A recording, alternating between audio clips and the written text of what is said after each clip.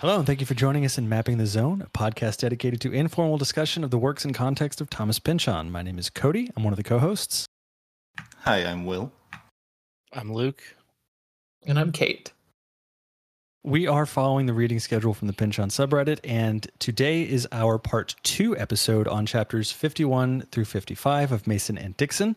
We are referring to this now officially as our cursed episode, or episodes at this point. We have experienced really any number of just ill luck and misfortunes that have delayed our ability to record. So it's been this has been a lot of fun, but we're getting through. We're gonna go over some of the things that we didn't touch on in the previous episode on these chapters. We're gonna get Kate's perspective on a lot of these sections that we did already talk about and just didn't have her at the time.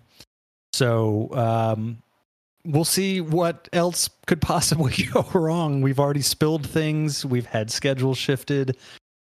We've had a couple of bizarre phone calls that have kept us away.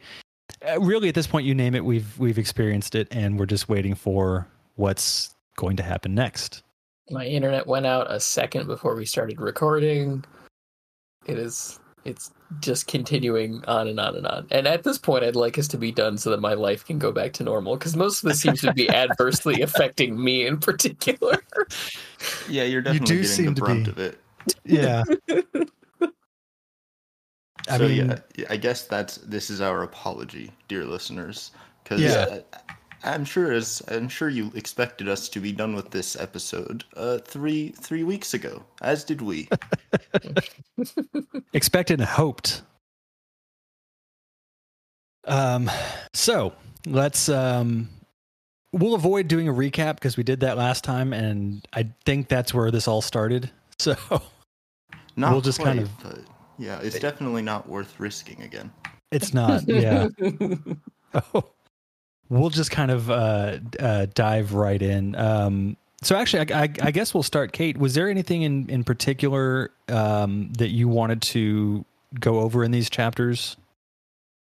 I mean, I think that a lot of the stuff that you guys talked about, especially prior to the change from frame narrative of, Cherry Coke storytelling to the section from the Ghastly Fob, is all pretty comprehensive.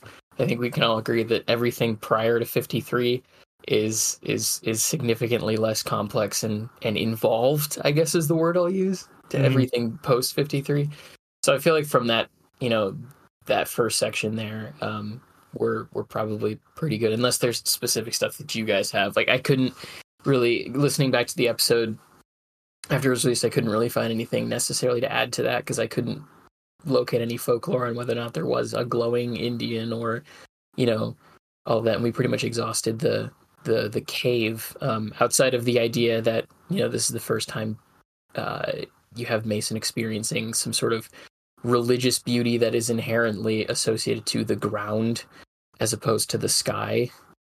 So he's gaining a new perspective on this kind of deistic worldview that he's coming to over the course of this book. And that he's finding some sort of religious beauty now in what is below him instead of just above him, I think is pretty poignant for that. But I can't really think of anything beyond necessarily that thought or idea that hasn't been covered from the beginning. Post 53, I think, is where you guys have a lot of stuff to also add. There was a couple things from 51 I wanted to kind of go over a little bit that I didn't go over last time. I mean, the opening paragraph I find kind of interesting. I mean, I'm not 100% sure on the difference between America and other places, but I know that here in America, cryptids are a big thing, and it does seem to kind of, the first paragraph does seem to kind of play on that. I remember whenever I first moved to Texas, we were like out camping one night when I was in college, and we started talking about different like kind of Texas folklore, Texas myths as it relates to kind of weird creatures and stuff. I'm just not really aware of. Say that again. Did you go snipe hunting? No, we were just camping. Yeah, I've never really been hunting, sadly, but I don't think that's a big thing in other countries as much that they don't have cryptids. It seems like every area of America has like their own kind of thing with that. And then there's a few things I wanted to say about the cave. We do know that Pynchon himself walked the Mason-Dixon line. I've seen it referred to as happening in the 70s. I do find it interesting that Mason and Dixon are told about the cave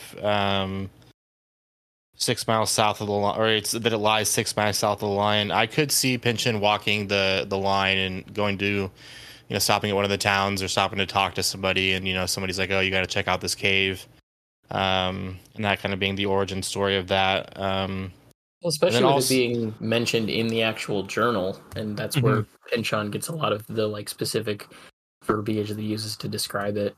I could even see him like reading it in the journal first and then wanting to check with like townsfolk or whatever until he heard about a cave somewhere. Yeah, no. Well, it really stands out in the journal.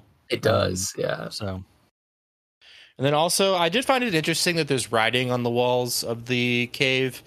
I did kind of think, it's having been to a few kind of places like that myself. There's usually graffiti covering that kind of stuff, those kind of locations. Yeah, which could be part of the inspiration for that. I did some kind of cursory exploration of this, and maybe one of our readers or listeners can correct me, but I'm not aware of any East Coast or even kind of Midwest Native American tribes having written language, at least by this time, the time Mason and Dixon is set. Which does implies a few different things. It could obviously be some type of forgery or hoax, the writing on the walls of the cave. It could be some type of ancient civilization type thing, like prehistoric civilization, which is always interesting to think about, and something that Pynchon does get into some, and at least Against the Day. I know I'm blanking on other stuff. If he gets into it in there, but the prehistoric civilizations and all of that, I think it comes up in the next few chapters. Before the end of this section, at least, they come across some like hills or mounds that are artificial, that are real. Those are real in real life. I've seen stuff on the internet about it, where there are these like mounds that I think are in the shape of snakes that are obviously artificial and were created at some unknown point. I think well before Europeans arrived in America, even well before, even the Americans that arrived before Columbus, or the Europeans that arrived before Columbus, it would have been before they arrived as well. I want to say that comes up pretty quick. So it is just kind of interesting to me that kind of stuff kind of goes through this last section of the book, the kind of lead up to the ending. This kind of stuff about how we don't really know the history of America very well, like before Europeans got here, and there's still a lot unknown.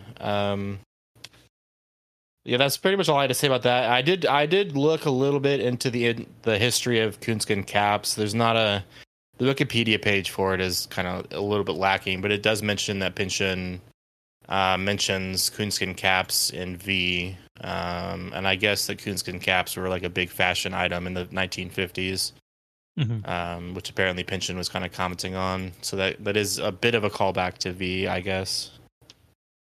Well, I'm glad you brought up the cave drawings, because I was when I was trying to find info on the particular cave that was mentioned in both in Mason's journal and in the book, which, as Brett pointed out last episode, was that cave was actually destroyed, which is sad but not terribly surprising. But I did find that it wasn't specific to this cave or even this region, but I stumbled across an interesting article about cave art, Native American cave art, and they were talking about how certain I don't know if it was a specific tribe or multiple tribes had developed a form of cave art that was a very, very, very rough precursor to animation, and it would essentially work based on the way that shadow was cast using fire that would be obviously lit somewhere in the cave.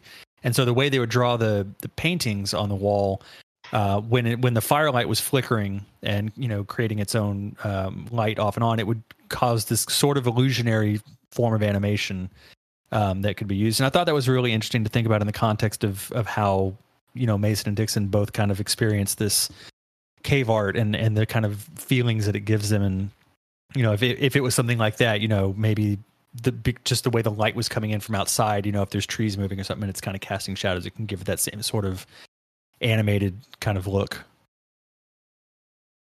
Yeah, that is interesting. See, I interpreted most of the writing as metaphorical in the discussion of the cave.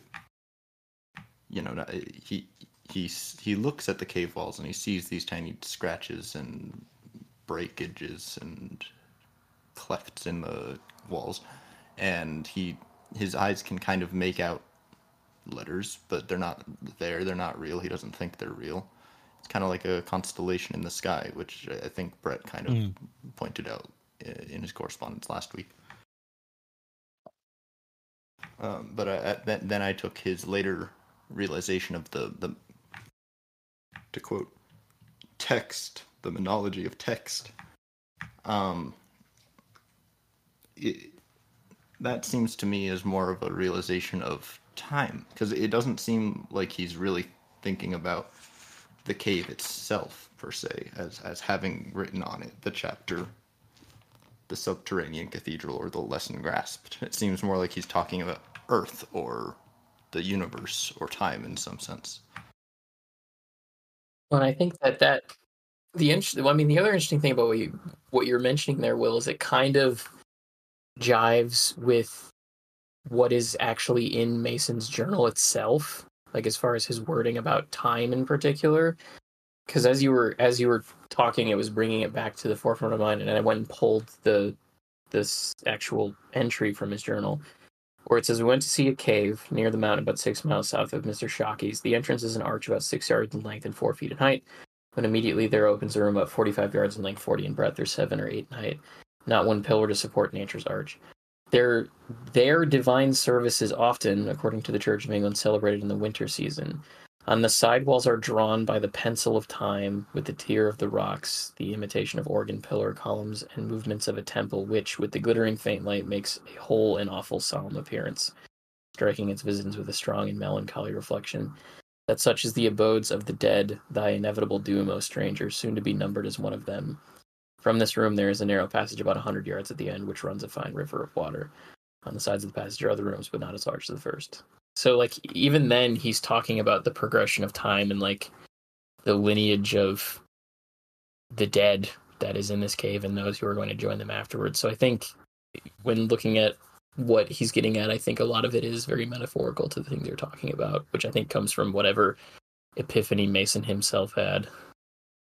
It did just now occur to me that the fact that they do church in the cave, and this comes up, I think, in chapter 55 a bit, or like the discussion of religion, but it could be, I mean, this is probably a bit of a stretch or more than a bit, but, a big part of my adulthood, in terms of my views on Christianity and my Christian upbringing, was realizing how much Christianity took from pagan religions, and I just find it interesting that they're doing church in a cave, which it's not growing up, I grew up in the Church of Christ, and a big part of that is the church building, and the church building being a place of like being sacred in and of itself, and it just kind of maybe reminded me of a more pagan type of view of doing church out in the wilderness or something.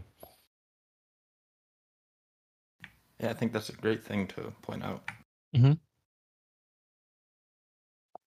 I think it's conspicuously close, this allusion to it's kind of an allusion to a fourth wall breaking from Mason there at the end of chapter 51, and then we do have an actual breaking of the fourth wall, I guess, if you want to call it that, in chapters 53 and onward. And it seems very conspicuous that it's right there. It's at 51, and then there's just another chapter that, you know, we're calling it a straightforward chapter. You know, it's Pynchon. Yeah. It's pretty convoluted, but for the rest of the book, it's pretty normal. Chapter 52. It's not out of place at all. However, the fact that there's this massive, we are the text on the pages of a book, and this is a chapter about the subterranean chapel. Like that's really heavy-handed, except that it's not at all leading into the actual subversion of the narrative. Mm-hmm. And I find that interesting, and I cannot derive any meaning from that at all, but it's right there. I mean, the only thing that I could really think of that would be, and this only just now occurred to me, so I'm going to try my best to articulate this in a way that comports with the reality of the thought, but it could be some allusion to the idea of, especially with Mason and Dixon being told that they're background characters to a story that doesn't really involve them, and the fact that we have this frame narrative of someone telling a story that might be contained within the Ghastly Fop or vice versa, which is a printed work, that it is going into this idea of further down the line in time, the way that history is told, how it's written down in text format, is breachable in certain ways or isn't necessarily reflective of what truly happened in other ways.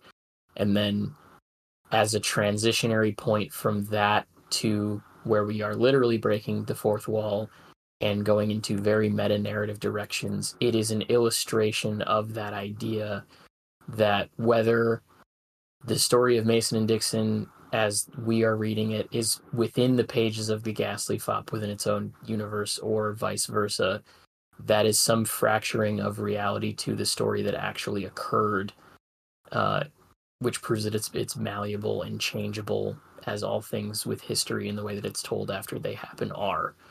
Especially when you're dealing with chapters that have a lot to say about the powers that be and the things that are sort of behind the scenes, as the Jesuits are rumored to be for most of the book prior to this section, if that thought process makes sense. Yeah, I can. It's hurting my brain to think about it, but I get where you're going with it. Yeah. Yeah. I'm just digesting that. I don't think I'll have a response before the end of the episode recording. But,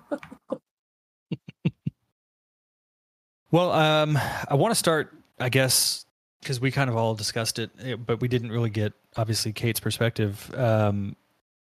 Was there anything in particular, before we kind of get, into a more detailed and granular discussion of these chapters, Kate, was there anything like overall that you wanted to talk about with these chapters? Yeah, I mean, I think that my favorite quote, if I had been present for the previous episode, would have actually been the undelivered sermon quotation from the Reverend, which Cherrycoke that's at the beginning. I absolutely love that, yeah. Which I'll just read here. The ascent to Christ is a struggle through one heresy after another, riverwise upcountry into proliferation of sects, and sects branching from sects unto deism, faithless pretending to be holy and beyond, ever away from the sea, from the harbor, from all that was serene and certain, into an interior unmapped, a realm of doubt, the nights, the storms and beasts, the falls and rapids, the America of the soul. Doubt is the essence of Christ, of the 12 apostles. Most true to him was ever Thomas. Indeed, in the Acta Tomei, they are said to be twins. The final pure Christ is pure uncertainty. He has become the central subjunctive fact of a faith that risks everything upon one bodily resurrection. Wouldn't something less doubtable have done? A prophetic dream? A communication with a dead person? Some few tatters of evidence to wrap our poor naked spirits against the coldness of a world where mortality and its agents may bully their way wherever they wish to go. I've really enjoyed all of the selections from Cherrycoke's undelivered sermons or his day book that have shown up in these chapters. I think that they're some of the most profound stuff for the chapters they're put into. And I think it's not hard to draw a distinction between what is being talked about in this quotation and what you then see as you follow the narrative of this woman kidnapped by the Jesuits. Because ultimately, Cherry Coke's point is this idea that trying to get to Christ, whether that's salvation or a pure version of the Christian church or whatever definition you'd want to apply to it, in a world that has an increasing number of, sects or, different subsets of belief to the religion, it just gets to be a more arduous journey. That's his whole first half of it. And within that, you're going to have all of these different people who are faithless pretending to be holy. So they're all self-assured of what it is that they're doing.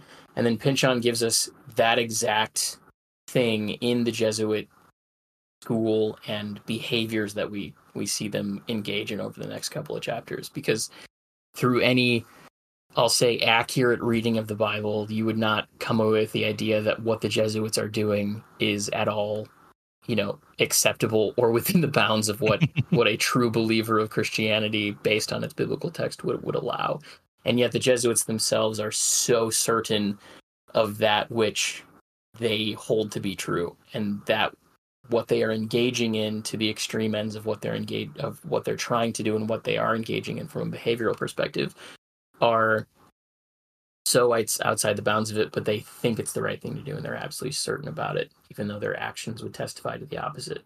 And then in that second paragraph, you have this idea that it is the absence of doubt and the idea in a very subjective, true reality with no questioning or room for doubt that leads you down those roads. And that's exactly the perspective that the Jesuits have to be in order to operate in the way that they do. So Pynchon gives you this kind of micro sermon that if you wanted to spread out into a whole 45-minute thing, like Cherry Coke probably did if it was real, you could, and he shows you exactly what he's talking about over the rest of the chapters. If you're looking for that connection, that this is a wholly self-sufficient, completely sort of high on their own supply, with no doubt religious organization that thinks at the top of this sort of ascension to Christ, but is actually just another heretical belief system that claims to be within it. And that kind of stuff is all over the New Testament if you were to actually read it. So there's a whole, extended religious thing that I could get into with that. But I think it's such a genius illustration that even when you're just looking at the broader idea of what Pynchon is doing with these two aspects of it, just this quote and then kind of the setting and storytelling there, even without all the crazy stuff that we talked about last week and that we'll talk about that's within that has all sorts of different meaning, even just his outlay of what he's doing has just as much meaning and intensity as the rest of it. That's a great exegesis, I'd say. What I really love about that section that you read there is just in that first half, and it's only used as a tool to deliver the rest of what you were what you just explained. But this is something that I, as far as I can remember, I think it was introduced to me by this book, this framing of epistemology, and by inversion, faith. Knowledge scales with confidence, and faith relies on a lack of true confidence. Mm-hmm.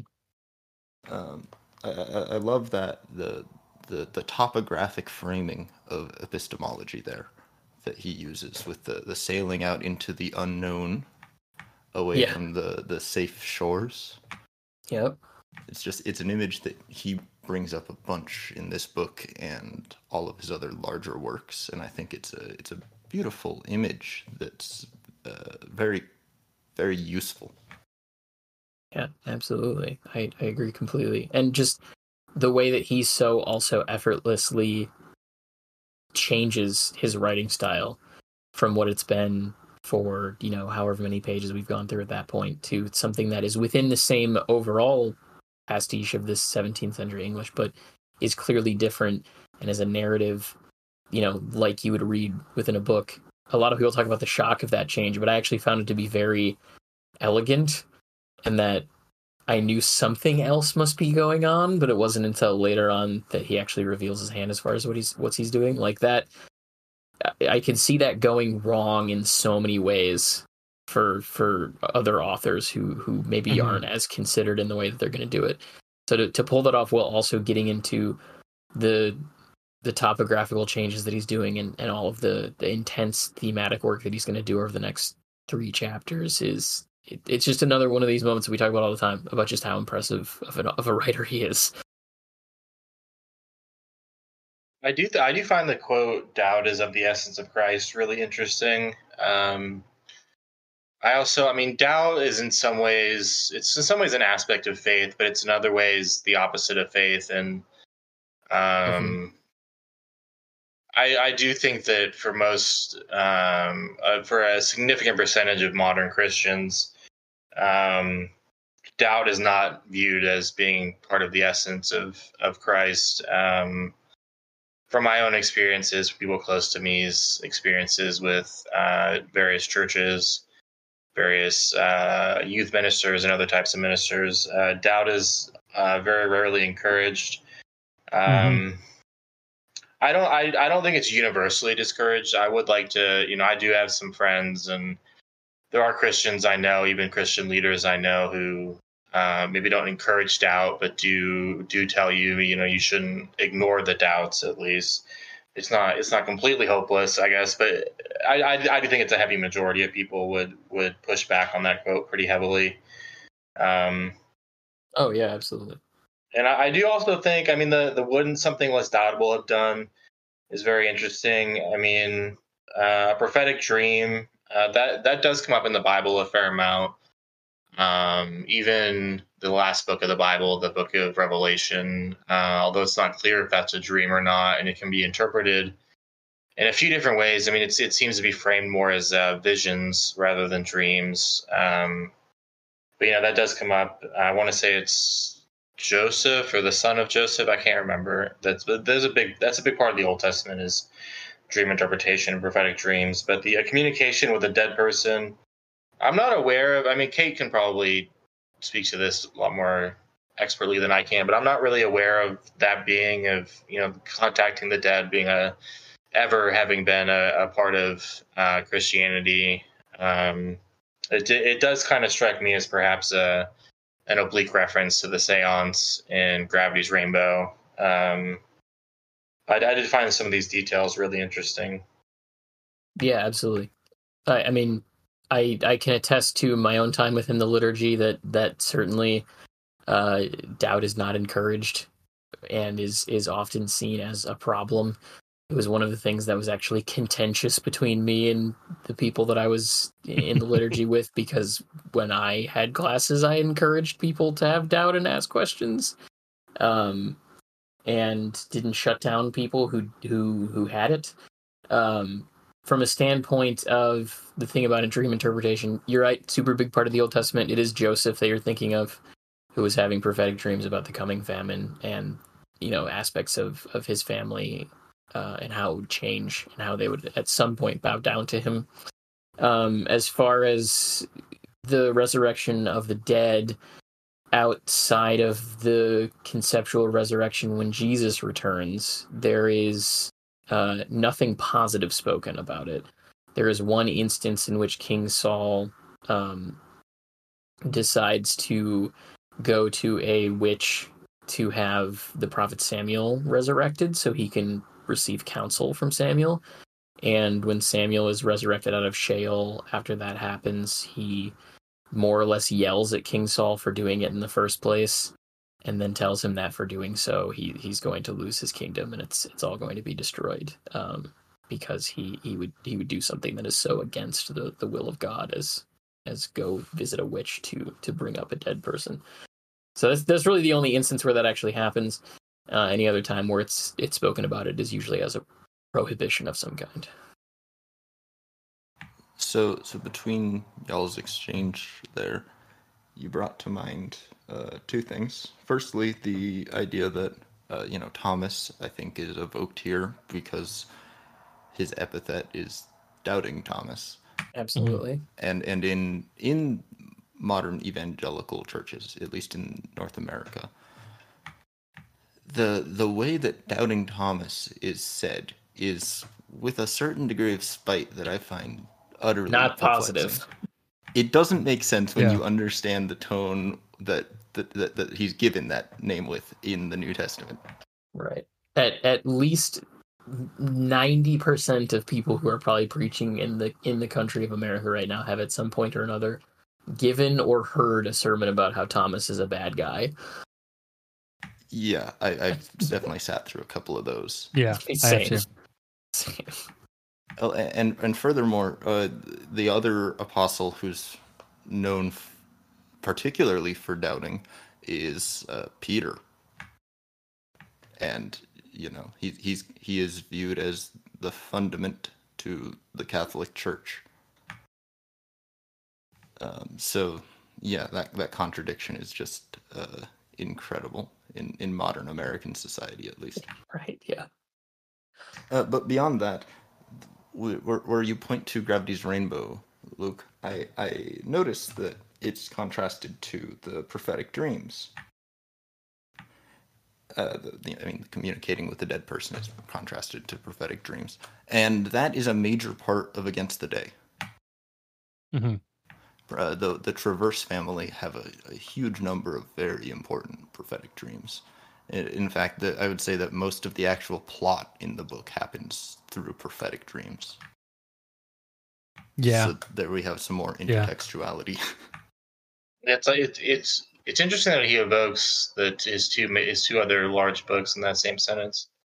Well, beyond the first paragraph, Kate, do you have any thoughts about?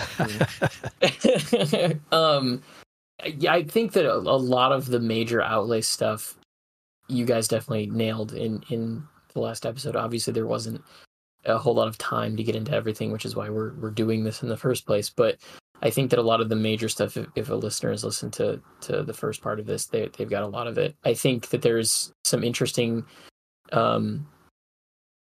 continuation of the themes about the way that history is told and whether or not it's all fictionalized or partially fictionalized, and then it changes depending on who's telling it and who is the one who wrote the official history, and that kind of game of telephone in the decision to merge a fictional book series with a real life series of events that are being told, but also contained within a fictional novelization of those events that is on a shelf in a bookstore. Those are obviously very postmodernist, and this is probably ideally the kind of most pomo section that we've gone through in anything of Pynchon's that we've read for this podcast so far. But I would think that's another thing that kind of looking at the overall basis of these chapters, the way that he is cleverly continuing to build on this idea of who gets to tell history, who tells the authorized version, how accurate it is, by having this moment where we're sucked out of it, but maybe not, into something that is deliberately fictional and has been referenced so many times by the characters prior to it actually showing up. I think that's another example of just how clever he is in structuring these chapters and what he's going for in a way that is still very approachable. So, do any of you have any solid theories on the structure of that? Is the ghastly fop, did Cherry Coke read the ghastly fop and he's riffing on it? Is it just convergence? Is it magic in a narrative sense? See, I've been thinking on it since our last conversation, and I can't say I have any concrete proof. I don't know that there is any to support any of those. I think they're all valid theories, but I kind of lean more towards it's his sort of fan fiction of an existing story. But again, it really, like, any of those is perfectly plausible and supported within the text, but I don't think any one of them is more valid than the other necessarily. I do think it's interesting that the word fop itself seems to kind of bring to mind, once I looked up a definition, because I definitely had to. It brings to mind like kind of a parody or of a caricature in and of itself. And then the possibility of this book that we're reading, as Brett said in his email, he likes to view it as I forget the exact wording. He likes to view it as a parody of the Ghastly Fop series written by Cherry Coke. I do think that is interesting to think about. The fact that the word fop kind of brings to mind somebody that maybe a bit clownish or larger than life, but maybe not in a good way. A bit too big for his breeches or whatever. I don't know. I found that interesting to think about. Well, and I think to a certain extent, the intention is for these different interpretations to all be equally valid. I don't think necessarily that there's an intention where one of them is supposed to be true and one of them is supposed to be not definitively. I think that's, if anything, that supports the idea that we all tell a different variation of history in everything that we do. The idea that people are going to come away from the book with a different interpretation of what is told within it is sort of the same thing that a historian does when they read a book of history or study something anthropologically. I think it's hard to give like a solid one answer or another to that question, Will, because you could see it as just sort of a like shifting perspective, because also it's different people reading the Ghastly Fop in the house versus Cherry Coke, telling the Mason and Dixon aspects. Maybe there was just an issue of the Ghastly Fop that included some of the Mason and Dixon characters in it. It's very hard to like land on what one of them is. I think the most interesting one would definitely be if this has all just been the Ghastly Fop the entire time. Yeah. But I think it's very hard. It's very hard to pick which one it is.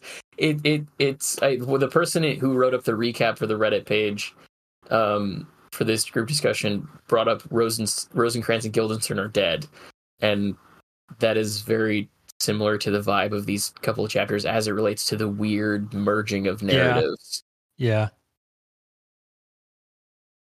Yeah, and just to be clear, I agree. I do think it's very clearly supposed to be ambiguous at the very least, if not an active denial of the idea of coherence.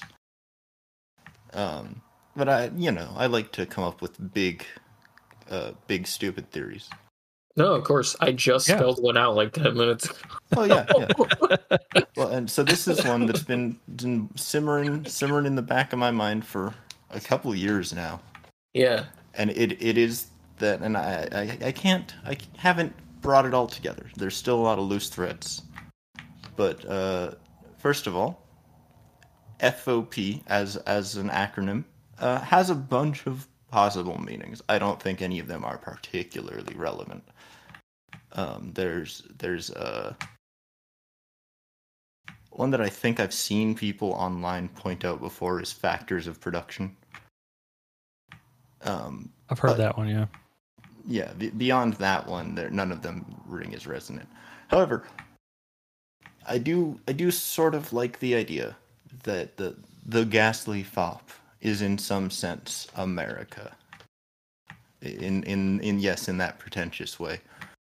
Where the Ghastly Fop is this guy who's hung up on the accounting, and he's going around settling the debts, and he's willing to use violence and whatever lascivious methods he has access to settle those debts. And he acts across the world, and so many people see him, and some of them just go, oh, what is the term? Oh, much too ghastly for me.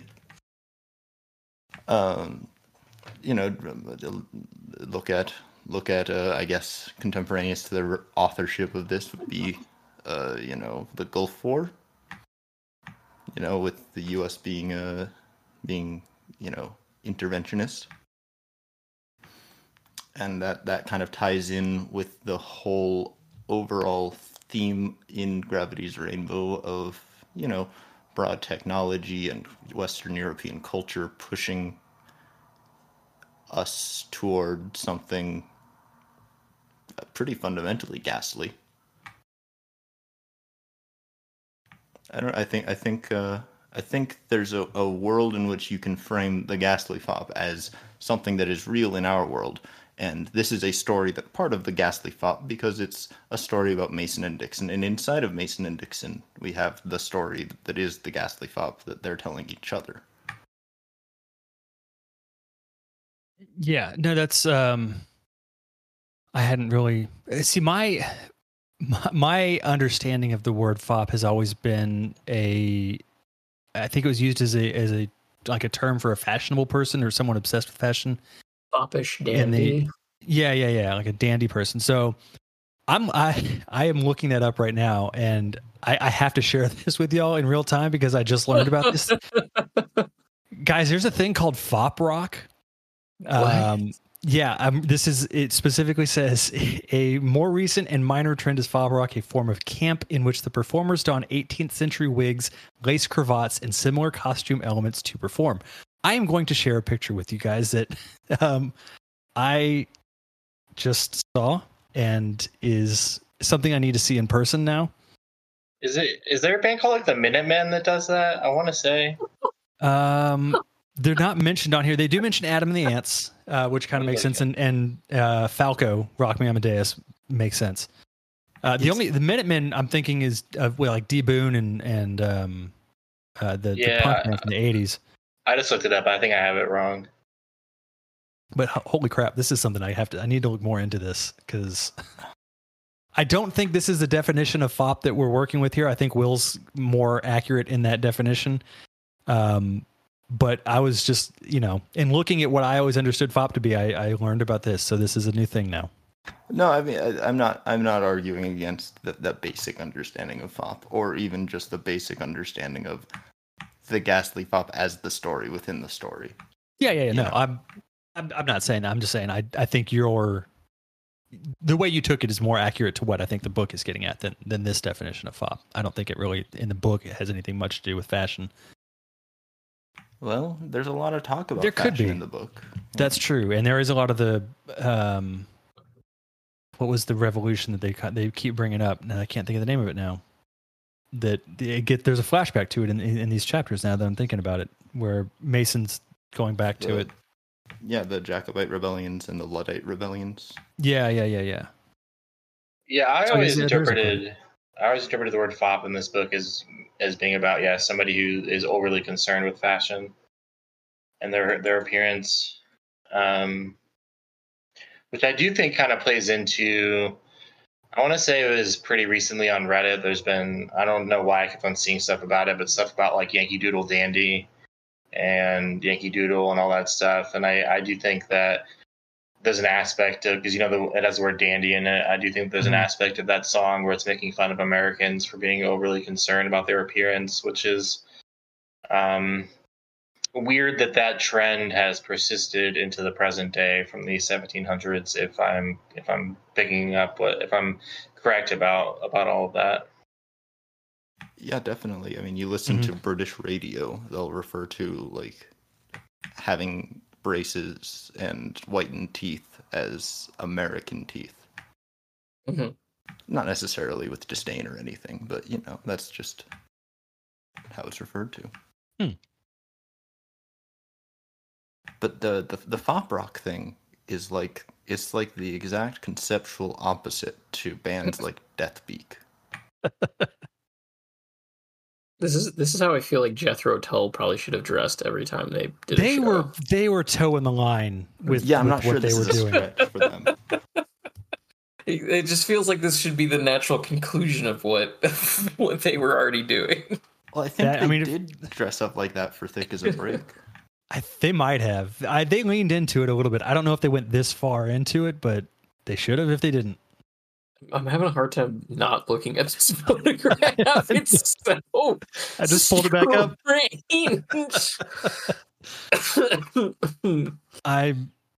I'm very curious about the drummer. As a drummer, I know how difficult it is to play in a variety of clothing. So I'm very concerned for that person. I can't play drums in shoes at all, let alone if there were shoes like this dude up front playing guitar is wearing. I don't know. I always had to play in shorts. I could not play in like, unless it was freezing cold, I could not play in like jeans. My legs couldn't move the way I needed them to. Oh yeah, same. I would need to wear, I would need to be barefoot and I would need to be wearing shorts. Anyway, we got a little bit in the weeds there, but so yeah, I think the kind of I have to go back a little bit to I think it was Kate that mentioned the kind of general consensus of there being a sort of whiplash in going into this chapter. But I would agree that I don't see it that way. A lot of the people that I was reading comments on like Reddit and a few other places, and it gets mentioned all the time is, chapter 53 is just this it's such a sudden shift and on, but yes, it is a different approach to the storytelling, and it's noticeably different. But I don't think it's such a drastic change that it stops everything that's going on in the book and makes you want to put it down. It's not that kind of thing. I think it does blend pretty well into itself, and it's to its own benefit. And again, I think as Kate mentioned, that I am hard pressed to think of another writer who could make that transition work like that. I can't think of any who would. Percival Everett might be able to. From what I've read of his, he has that kind of polyphony available to him. Yeah, and to go back to the Illuminatus trilogy has some aspects of that where it dips in and out of different narratives and different voices come in and out of the narrative. It's not quite as, because this Pynchon, it starts off with a chapter break and we're in a completely different place. But Illuminatus kind of does it just within like from paragraph to paragraph. Yeah.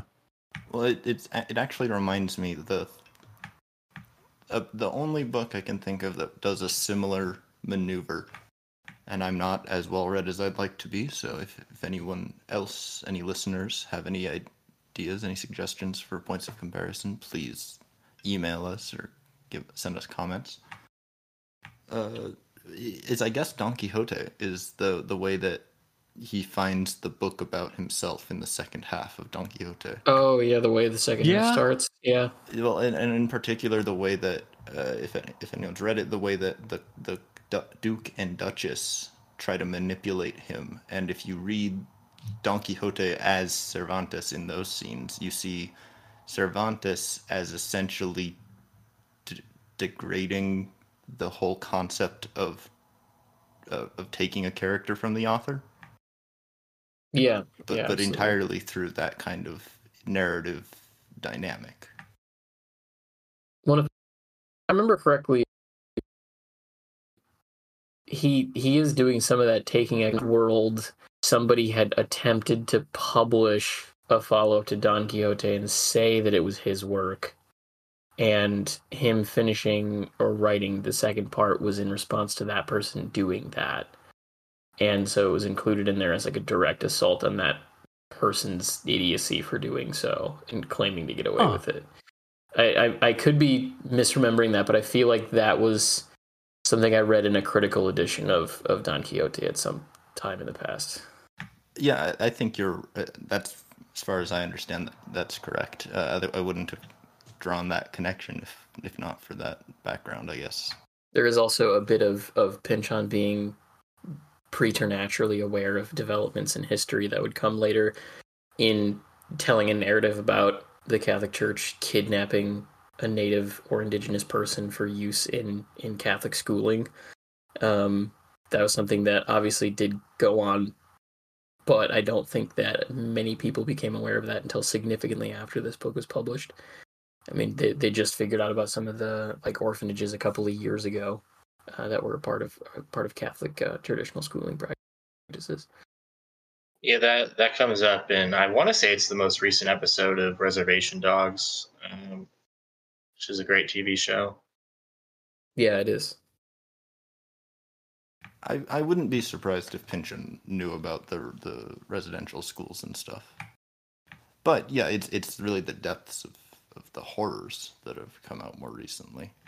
something I forgot to mention in the last episode. I know I touched on the use of color that is scattered throughout here, and beautifully so. And I mentioned a few of those specifically, kind of brought up the examples of that. But I missed one that, while it was related to the color mention, it also goes back to our previous conversations about the use of crystals throughout here. So on page 516, there's a mention of a great green prism of Brazilian tourmaline. And I want to just kind of read the section in which it's included, because I was looking into tourmaline and its associative properties for, the people who are into that. So the section reads, a coordinator in single-breasted soutane or cassock of black Bruges velvet and lined with wolverine fur stands upon a small podium before the set of ebony handles and indicators trimmed in brass, whilst the Chinese attend to the rigging, and specially trained Indian converts tend to peat fire so as to raise precisely the temperature of a great green prism of Brazilian tourmaline, a snarl as Medusa with plated copper cabling running from it in all directions, bearing the pyroelectrical fluid by which everything here is animated. So tourmaline is it's said to create a powerful flow of energy to all parts of the body and is the best healing stone for the physical heart, which, knowing that after reading this section, then rereading it and kind of imagining it as being the essentially heart for what they're creating here, and that flowing out energy that we're seeing ties perfectly into that use of tourmaline. So we have another example of that use of the crystal properties that have come in that I was never really terribly familiar with to begin with, but I'm learning more and more about as we read through these and find those examples. Yeah, I which I think builds on this kind of recurrent theme of spirituality or deism alternative to traditional Christianity being natural. Mm-hmm. The bringing up of, rose quartz, or in this case tourmaline, or the usage of astronomy for astrological purposes rather than strictly scientific ones, and the idea that there has to be something true to it because Mason and Dixon are all over each other's charts, and there is some reality to what it predicts within this book anyway. And you have stuff like the cave being used as a direct religious sort of property in Mason's life at the time, but it's a wholly natural thing. And yet on top of that, they also hold I'll use paganist religious services in it, to go back to Luke's quote from the beginning of the show. So I think it seems that he is continuing to build this extension of an idea of natural deism existing within the land and within properties of the land, which is a big part of some deistic beliefs. The idea that you can still see evidence of God in the way that God created the clock, so to speak, before he stepped away from it and just let it run. Like his fingerprint is still there, essentially. Mm-hmm. And then, that gets to the heart of a lot of Native American beliefs as well, as far as the land and the inherent properties and medicine that it holds, and how that is an expression of the creator as well. So I think what we're kind of, I don't want to say stumbling on it, because I'm sure that plenty of other people have made these connections, but what seems to be continuing to occur is allusions back to that. And this is a good example of another one. Just to explain myself a little bit, I did do some Googling, and the band I was thinking of is Paul Revere and the Raiders, which I've been aware of them since I was a kid, because my dad had one of their CDs. But they're an example of fop rock that I think I've known about since I was like 10. So I didn't link it to the word fop, but I was aware of that. Sorry that's kind of random. But I can't believe it's been around for that long. It's been around since, I think they started, I guess, like in the 50s. I think that they've been performing in those costumes that whole time. Holy crap. I learn something every day. Yeah, I mean, it's a band that I'm familiar with, and they had some pretty big singles. I did not know they performed in costumes, though. Yeah, neither did I. The things I've learned from reading Thomas Pynchon books and going on Wikipedia deep dives. So jumping back to tourmaline, Yeah. So I did a little bit of surface level research here on tourmaline myself, and it seems like it was actually used as a bit of a parlor trick to flame tourmaline, because it's slightly magnetic, and the combination of heat and magnetism would cause ash to, behave contrary to gravity, to put it briefly. Yeah, so it seems like tourmaline would have been used for these kinds of quasi-mystical purposes in that time period in real life. But the magnetism is kind of interesting. It seems like it's the gem quality ones that are most magnetic. Regardless, what it reminds me of, though, that in terms of actual inventions, is the quartz watch or quartz clock, where you pass an electric current through the quartz crystal, and the resonance it responds is pegged at a certain rhythm. And with all the talk of time in this book, it just seems way too significant to ignore that. Yeah, that more than likely I can't imagine being accidental. Will, I think you wanted to talk about the wigs that were on skulls, if I remember correctly, from the first recording that you guys did. Oh, I forgot I brought that up. Give me a second to collect my thoughts. Sure. Just real quick, did y'all? I guess Kate hasn't read Against Today, but doesn't Blundell come back as a proper noun in a later pension book? There's a one of the Gems of Chance is Miles Blundell. Yeah, I believe it's spelled differently in Okay. Against Today. But anyway, what were you gonna say, Will? Well, I think it's I think what I was thinking of when I mentioned the skulls, and to refresh listeners, what we're talking about is when Eliza kidnapped by the Jesuits. She's in the Viudas del Cristo. They shave her, and she goes looking for the wig room because she's, I guess, getting envious. And so she goes in and she looks around and she just stares at all these wigs for hours and hours, and finds the quality of the stands for the wigs impressive. And it's only at the end, when she's escorted out of the room and told off for being where she shouldn't be, it's only then that she realizes that these wig stands are actually skulls. And it just seems like the Wolf of Christ, or is that the Wolf of Jesus? Sorry, being so gung ho, to put it politely, with regard to his definition of conversion. It seems like we might have there symbols of previous viudas, or just other indigenous people. Just have a bit of very literal symbolism of bleached skulls, with the most poignant symbol, I guess, of aristocracy, the powdered white wig. To have all of these skulls, whether they're indigenous or kidnapped women or just random people. Well, I was going to ask what we all thought of this incarnation of Mason's wife, or sort of a facsimile of his wife, if we had any thoughts on that, because I feel like that was one area we didn't talk too much about in the previous episode that you guys did without me. Yeah, I have been thinking about that some. I don't have any necessarily super concrete thoughts about it. I did kind of,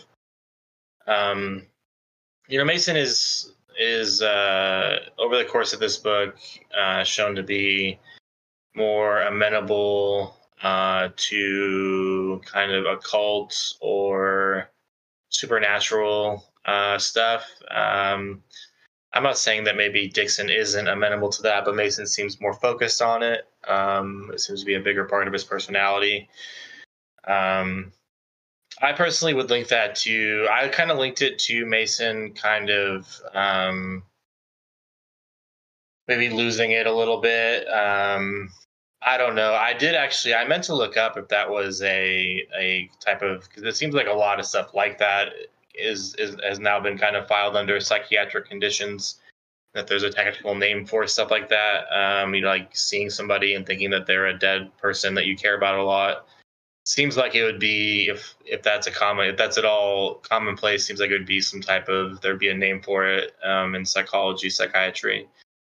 Um, I did kind of initially view it as Mason, another aspect of Mason's craziness, although he does, I think, by the end of chapter 55, kind of go back on thinking that they're the same person, or that they're even similar at all.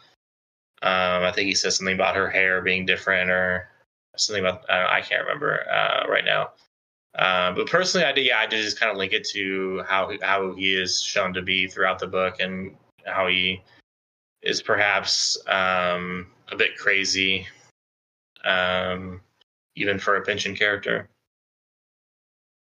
I do think it's interesting that she's described at the very beginning of that section at the end of chapter 53. She's described as her eyelids never blinking, which, going back to the beginning of chapter 51, when Mason sleeps with his eyes open, I'm just seeing that now. I just thought that was an interesting kind of connection. I don't know if that has anything to do with each other, but it's just interesting that he was mentioned specifically sleeping with his eyes open, and then she's mentioned specifically as not ever blinking. But it does. I mean, she does. I don't know. I'm not sure where I am on that, because she talks about how, she specifically says that I'm not she, but a representation. This thing she will not style it death. So there's I get the sense that he's kind of trying to parse his understanding of what he is seeing, and trying to reconcile whether it's an actual manifestation of her, or if it's just him, as Luke said, kind of just slowly losing it. I read it a couple of different ways at the same time. I think there's a little bit of I think there's just kind of a mocking of the entire trope of, a guy going up to somebody trying to pick them up by saying, "Hey, do I know you from XYZ?" And I think that's kind of how I read Eliza's interpretation of the events. And I think that it is primarily a matter not of necessarily Mason trying to figure out if it really is a reincarnation of Rebecca, because Erica is old enough. Erica, is that her name? Eliza is old enough to have to not be a reincarnation in any way.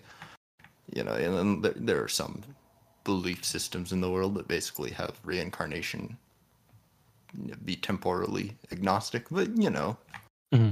I don't think that's how he would think of it. I certainly don't think that's how he would think of it in terms of trying to derive a message from her appearance. I do think that he is much more trying to just come to terms with the idea that he's going to keep seeing her out of the corner of his eye. This is just a physical incarnation. This is a doppelganger that might be real, might not be real, because the thing is that, she's had every piece of hair shaved off her body. She's not had any liberty to control how she looks. And a recurring theme throughout all of Pynchon's books is, I think in Inherent Vice, it's phrased as change your hair, change your life. Mm-hmm. And in all of the other books, it's just a recurring theme of characters swapping into and out of disguises. And in this case, I think what we're seeing is she is, in a sense, a blank slate. For one, because she is a stranger to Mason, so he doesn't know anything about her. Secondly, visibly, she's wearing like simple deerskin tunic, essentially, and she has a shaved head. And so she's just kind of a pretty generic looking person, So maybe she does look a lot like Rebecca. Maybe she doesn't. Maybe it didn't really matter. I do think it's interesting that Carrie Coke, interesting in a very crass and juvenile way, that Carrie Coke's and Mason's talk about this happens whenever we find out that Cherry Coke is taking a shit in the woods and he's just sitting there talking to Mason about his dead wife. I don't know. That might be one of those things. Sorry, that might be one of those things that, a few years ago it was very trendy online to point out, hey, historically humans woke up in the middle of the night and they got up to business for about an hour and then they went back to bed. It doesn't matter how true that is. It reminds me a bit of just kind of that general idea that we truly might have just had weird habits in the past that we couldn't conceive of doing today, like chatting while you're squatting over a hole. Yeah. Nowadays we have barriers between our toilet stalls, so we wouldn't ever want to do that, but, maybe they just chatted a while. I could also, there's no way to prove this, but I could also see from a comedic angle Mason choosing to do it now because maybe Cherry Coke won't talk to him as long because he doesn't want to be engaged in a conversation while he's taking a shit. So it's just Mason trying to get less FaceTime with a man that he loathes. But there's no way he'll talk to me now. Well, that's definitely possible. But on the other hand, to flip it around entirely, we had this entire, I think it was 2 episodes ago now, this long stretch of chatting about Daffy's elixir and stuff. And actually, in this part, Daffy's elixir comes back up. Daffy's elixir is a laudanum, I think. Or might be getting it mixed up. But one of them is a laudanum and the other is an expectorant, a gastric stimulant. And, Cherry Coke is not going to be taking any laudanum to stop himself up from the random giardia he picks up along the road. And Mason, on the other hand, is probably happy to take plenty of laudanum. He's not into it as heavy as Dixon is, clearly. But, any laudanum is going to back you up a fair bit, is my understanding. Yeah. Yeah, the Daffy's elixir is a laxative. I just looked it up. All right, thank you. Yeah. And that's, that's important. You do need to be able to stop yourself up on this kind of a journey. Lewis and Clark, that was, if you read through their diaries, there's a whole lot of talk of how much laudanum they were drinking. Because you just need to stop yourself up sometimes. But Cherry Coke's not going to do that. So one of them might be spending an extra period of time over a hole for reasons of not being able to get stuff going, and the other vice versa. Kate, what was your take on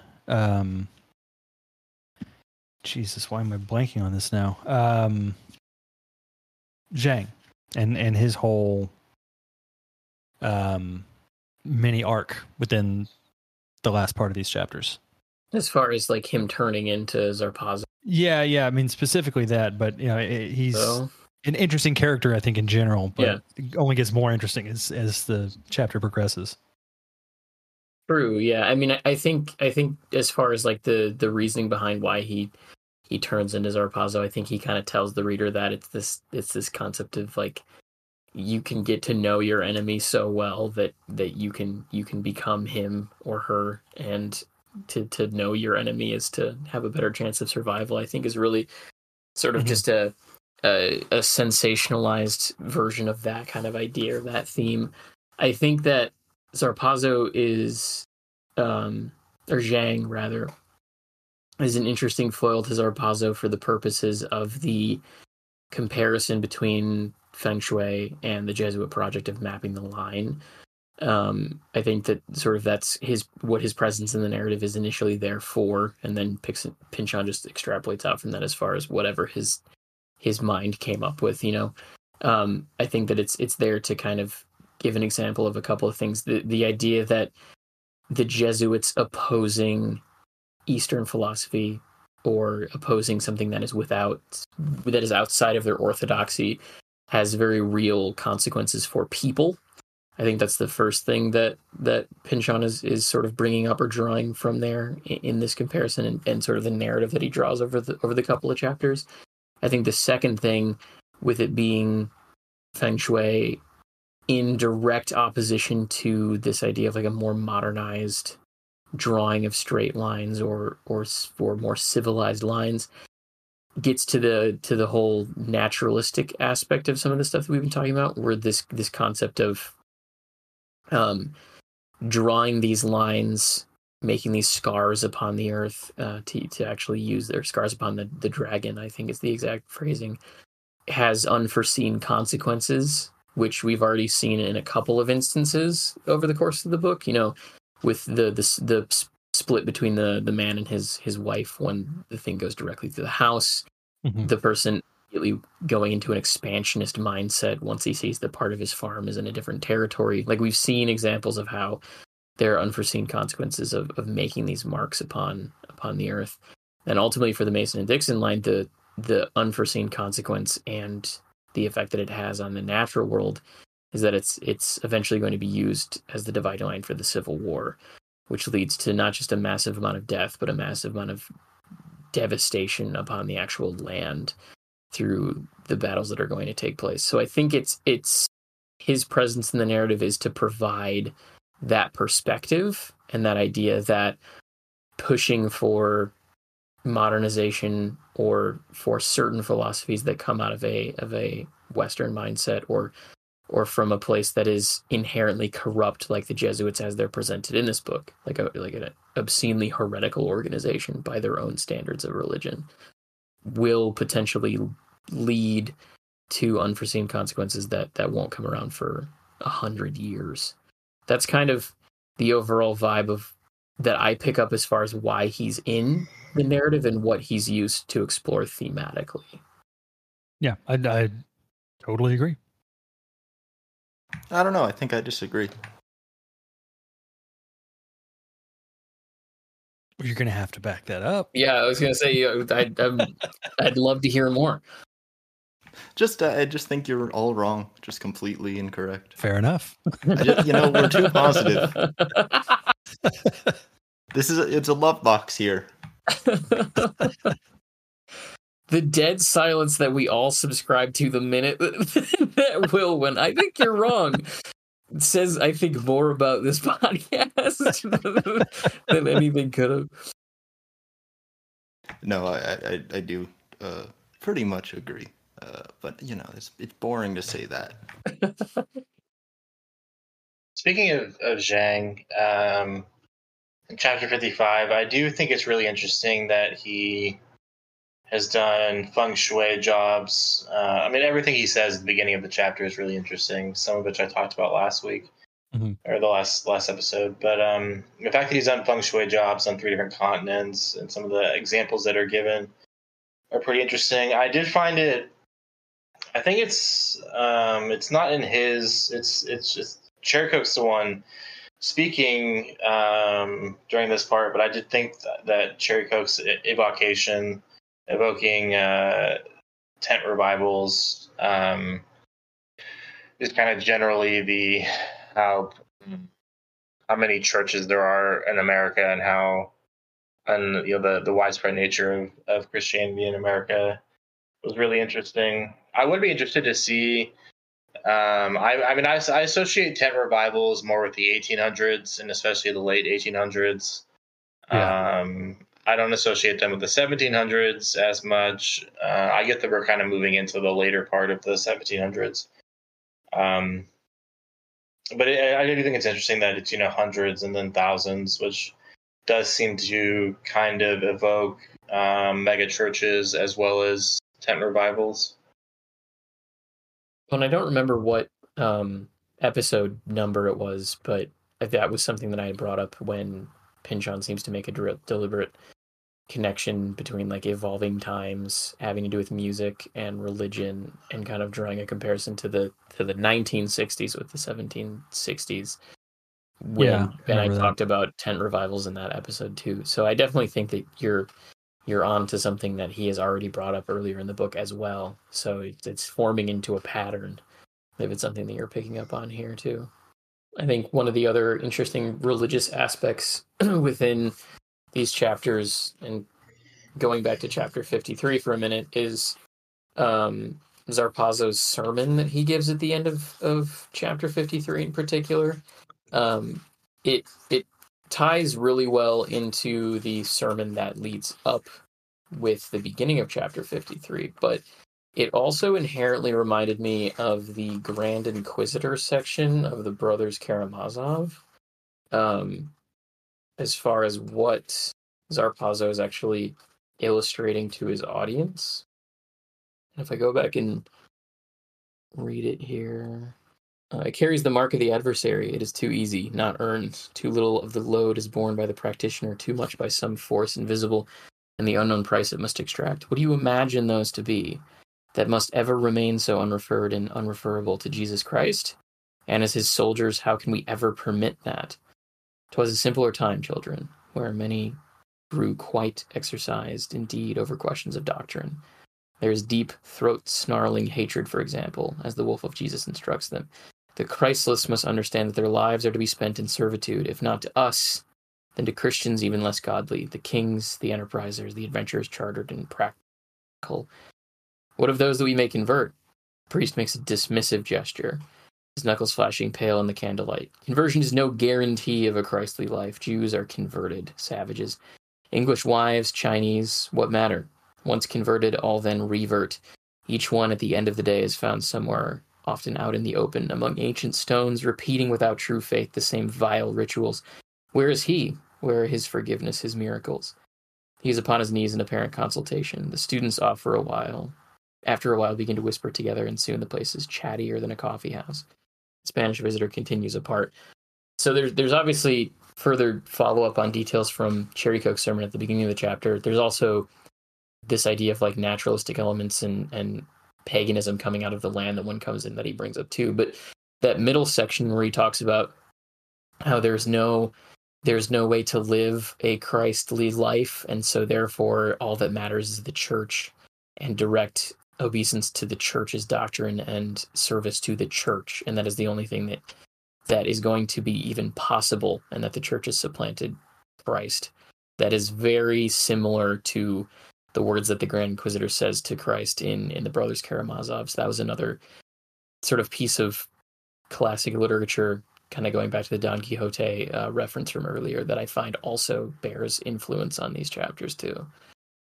I think the worst part of Pynchon's villains, and the Wolf of Jesus is definitely one of his villains, is really the fact that you can't roll your eyes at them. In most other novels, even historical ones, you can at least step back and say, yeah, but this is fiction. Mm-hmm. And yes, were the Jesuits as self-awarely evil as the Wolf of Jesus is in this book? Almost certainly not. Right. But at the same time, they did essentially live by the code that he is outlining in this chapter. Yeah, absolutely. And it is hard to, therefore, separate, when reading these chapters, separate what the symbolic meaning in the book, or historically, what's the social criticism, when it is in some way just a description of what was happening in a way that is accessible to most people who aren't aware. Right, which gets more or less to the same ideas that Dostoevsky was trying to espouse with this chapter. Like, I don't think the Inquisition were self-awaredly evil either. I don't think they were mustache twirling. Maybe they were closer to it than the Jesuits were, but I certainly think the same thing would apply there, where he is using a sort of fictional character to talk about the implications of real life events that are ongoing.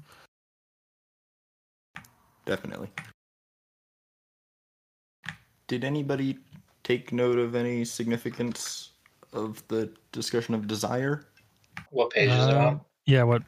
It's across 53 and 54. Right at the beginning of 54 is a pretty apparent example, talking about the Chinese food. You'll love it, cried Blondel. The food they eat there is delicious beyond belief. Shrimps with hot chilies and peanuts, sliced chicken and garlic and black bean sauce, cold sesame noodles, sweet biscuits with messages folded inside upon paper you can eat. Ah, making myself hungry just thinking about it. The wicked French nuns all took a coordinated dance step The Chinese together, food? turned and shook their fingers. Basest form of desire, Blondel. Even to speak of it suggests a failure of self-restraint I am all but obliged to report. I didn't make any specific notes on that, but I'm in rereading it. I think I was too blindsided by the anachronistic use of fortune cookies. Yeah, I did track that. Yeah. Not only anachronistic, everything else. but also not Chinese. Yeah. It's just that it comes up earlier, and it seems like it's a major part of Eliza's lesson to be taught to her by the widows of Christ. You know, they berate her for thinking about the tattoos too sensuously. Just comes up a few too many times for me to not try to make something out of it. I mean, we did get into this last week, the yin and yang and different stuff. I do think it's interesting that whenever the Native Americans kidnap her, they aren't shown to be sexually interested in her or really interested in her very much at all. Mm-hmm. And obviously the relationship and the possibility of romance between Jang and Eliza is addressed. Which I don't necessarily have any concrete thoughts on what that means overall, but Well, we kind of touched on that last time. I think Will brought that up, that dynamic at least. yeah. I mean, it could also have something to do with like borrowing of cultures through the process of colonial and imperialistic projects, and how you are oftentimes, especially from a religious perspective, going there to kind of like lift up the more savage peoples to a more honest way of living by your own perspective, or a more enlightened way of living. But so often you end up taking aspects from those cultures anyway and holding on to them, when in reality, if those cultures had nothing redeemable in them, then you would have no reason to hold on to their food or their music or anything like that. I mean, the national dish of England is chicken tikka masala. Mm-hmm.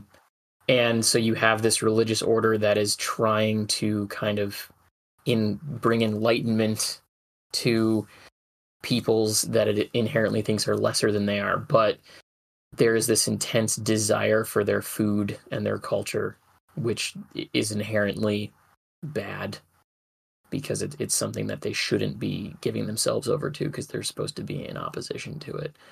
And of course, there are aspects of the Bible about like gluttony or covetousness in general that could be applied there, but he could be mentioning something about cultural theft as well.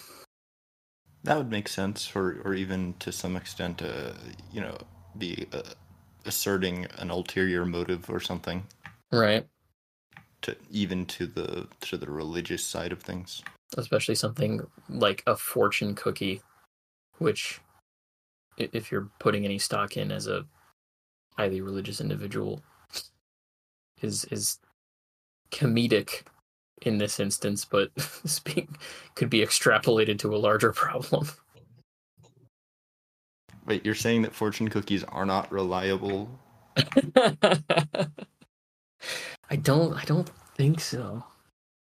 My whole life is a lie now. Yeah, I know. I've done everything that they've told me. I'll have to stop collecting everything in sets of 27, 33, and 19. Those special numbers. They wouldn't put them on there if they weren't. It's a real letdown. Like you said, what you learn from reading Pynchon. Right. The only thing that I have is just to continue my little investigation of the letter from Nath to his friend that I've been going back to the last 2 times. As I said in our group chat, it did occur to me that that Nate's name and the shortening of Nate's name in this book could be a possible clue about the relationship between Richard Farina and Thomas Pynchon, and it's possible how that might have influenced or been at least part of the impetus for Pynchon to write this book. I guess to kind of specify what really made me think of that originally was the line in that letter, which I don't have it up right now, but it's something about like wanting to fly with his friend, like on flying pigs or something. And I do remember I had sent a very similar sentence that referenced Adventure Time and Jake and Finn from Adventure Time to a friend who was in California whenever I was in Abilene in college. And, California seems very exotic and exciting whenever you live in Abilene, Texas. So that just kind of reminded me of that. And then, as I was saying, like the Nate, I have some friends named Nathan. I grew up with a Nathan, and his name, whenever you shorten it, is always Nate. And I can't really think of a reason why, besides a perhaps historical basis for this, which I kind of doubt that there is one, but I don't see why you would shorten Nathaniel to Nath unless it was at least a possible reference to Richard Farina, because you wouldn't, whenever you would shorten the name Richard, you would shorten it to Rich and not, which has the H sound, not Rick usually. I mean, I haven't actually ever really been close to a Richard or had a nickname for anyone named Richard. So I'm sure that there may be exceptions to this rule, but yeah, I mean, that's just kind of my little pet theory that is a perhaps kind of indirect clue as to Nath and his role in this book and who inspired Nath and a lot of different stuff like that. Yeah, I mean, I think that whole line of like questioning and conversation that you guys had in your episode last week is something that I would have never thought of, certainly until you got into it. And I think there is definitely a real basis for that probably having some foundation in reality, especially with, I don't remember who had said it, but especially with how warm this book generally is compared to his other work and how much about male friendship it is. Mm-hmm. I could absolutely see a basis for that, certainly. And I don't think that that's been published in any journals or literary criticism that I've noticed. So there could be an opportunity for you to write something there, Luke.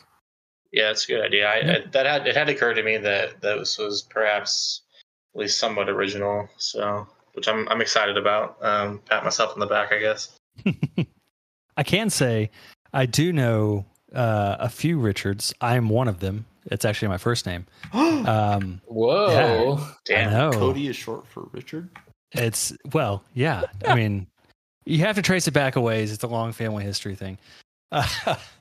No, my uncle, I actually have an Uncle Rick who is on my mom's side. But on my dad's side of the family, up until I ruined it with my son, all the firstborn sons in the family were named Richard. However, I was terrorized as a child and constantly called Dick. So I abandoned using that name pretty quickly. So it never, I honestly, like, more of the Richards I know have gone by Rick than Rich. So it's interesting because I never really fully understood the K. It makes more sense to be Rich, but it's neither here nor there, really.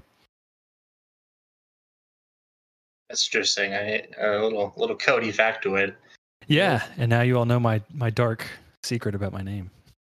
Government name. Yeah. So I don't say this at all to contradict your theory, Luke, because I think it makes a whole lot of sense. But I do think it's notable that he is Nate McLean, or Nath McLean, and it's a Scottish name, and a lot of the Scottish people who came to North America this early on were Ulster Scots who were being pushed out of Ireland, and the people from Ireland would have pronounced it Nathe as Nate, and they wouldn't have thought to get rid of the H when they were writing it, I guess. Yeah, I did. I have seen some stuff, and I took a class on linguistics in college and stuff. I did very poorly in that class, but I do know that there's different stuff with the. I think from taking a Shakespeare class, this came up that the th when you would write th in English of at least the Shakespeare's time, it would be pronounced like t instead of th, even if it was spelled without the, even if it was spelled with the h. I think I learned that because of the. I think I remember that because of the double meaning of much ado about nothing, and then it would have been pronounced much ado about noting. And there's supposedly, I remember my teacher went on a long. I had a very good Shakespeare teacher. He went on a long diatribe about the pun of that of noting, and how I can't remember. I don't remember that play very well, but it's something to do with there being so many puns in the play and stuff about writing in the play, maybe.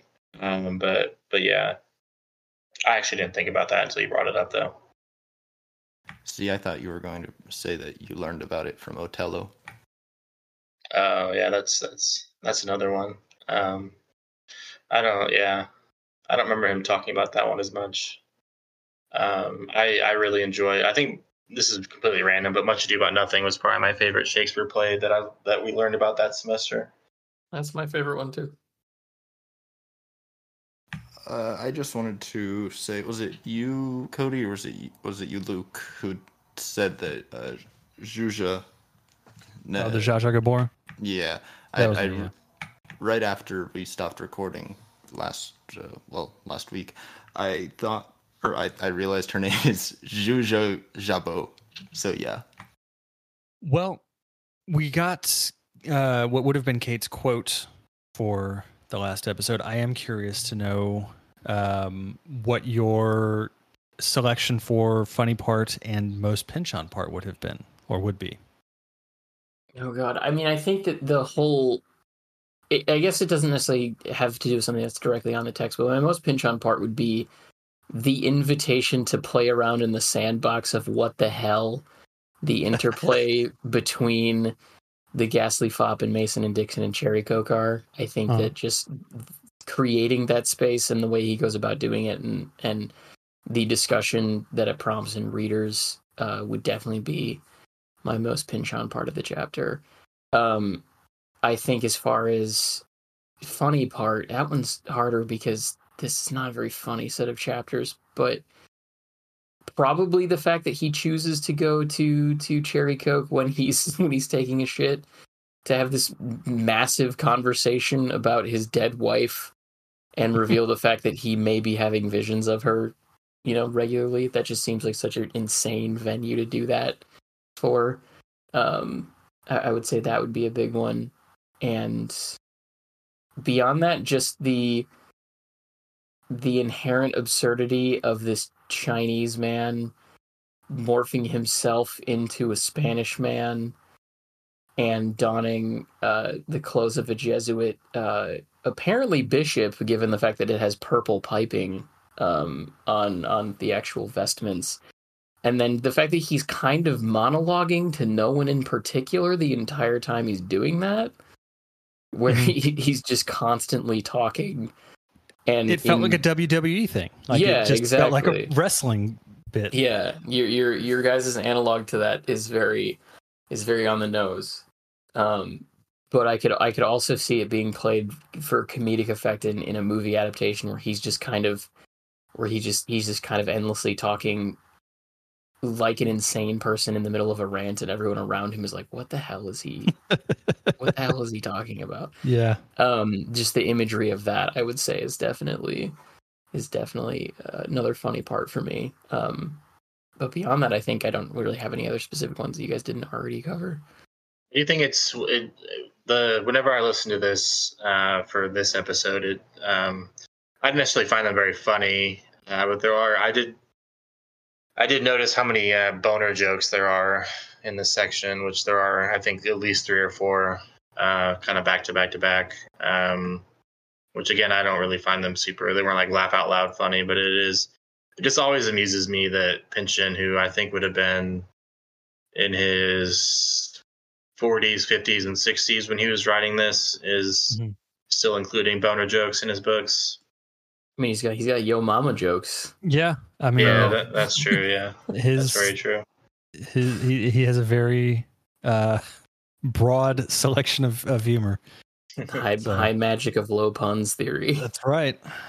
Well, we did get another email from Brett, and if I think I put it up in our group chat. If anybody wants to read that, I can take it if you want. Yeah.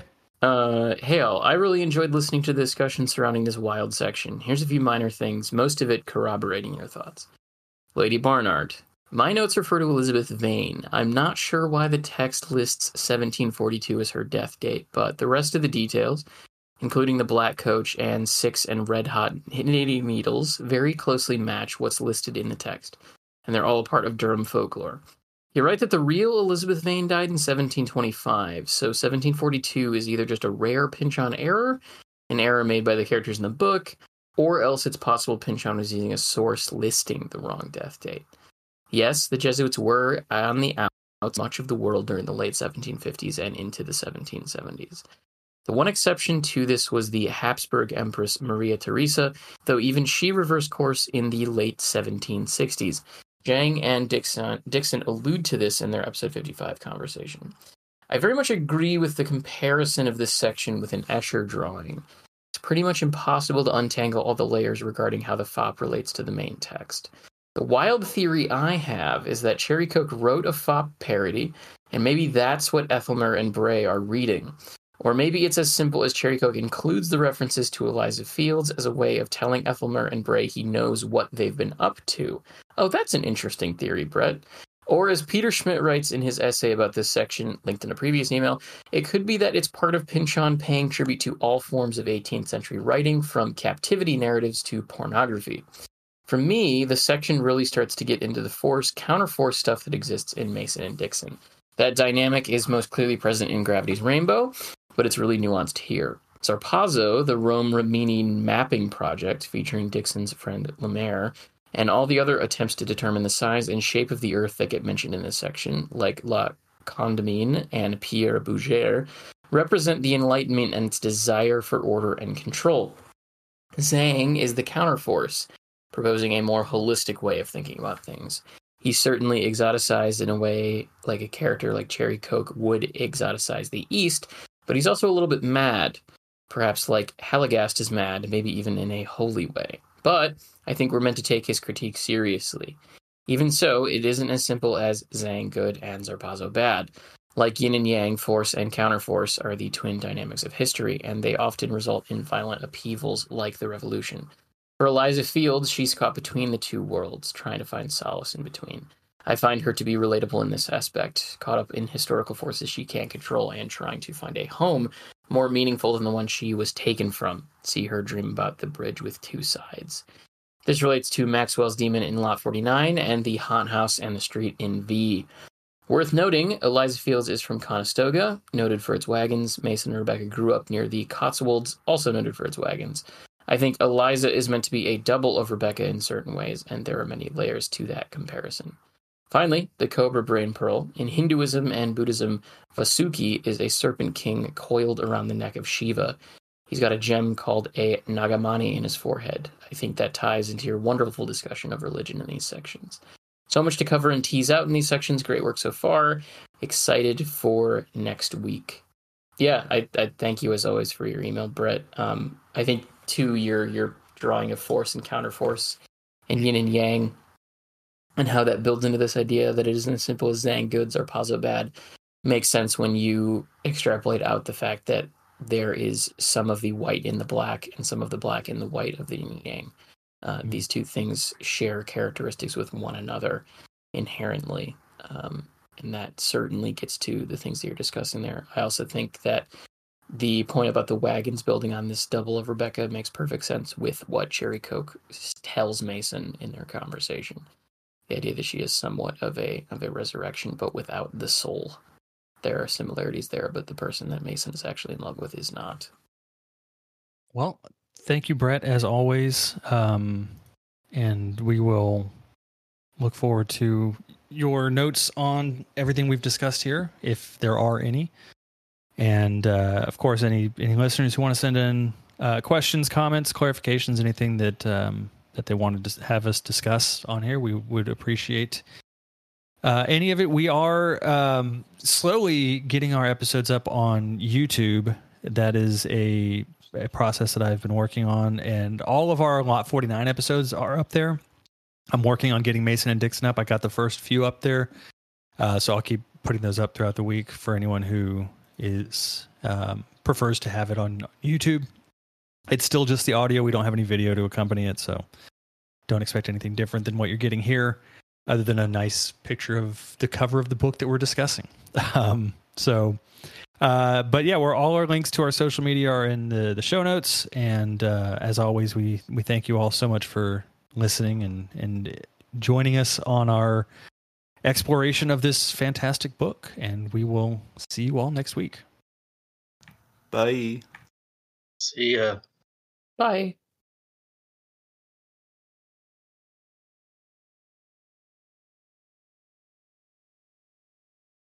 I can't get over this picture of this fucking band. It's absurd. Absurd. I really go ahead, Kate. Luke. No, you got it. I was just gonna say I had to mute myself for a minute there because I couldn't stop laughing at the way that Will said Cody is short for Richard in a sarcastic way that I kept holding back laughter for like 10 minutes afterwards. That I eventually had to mute myself to just let that out because that caught me so off guard. You never know what nicknames are for. This is true.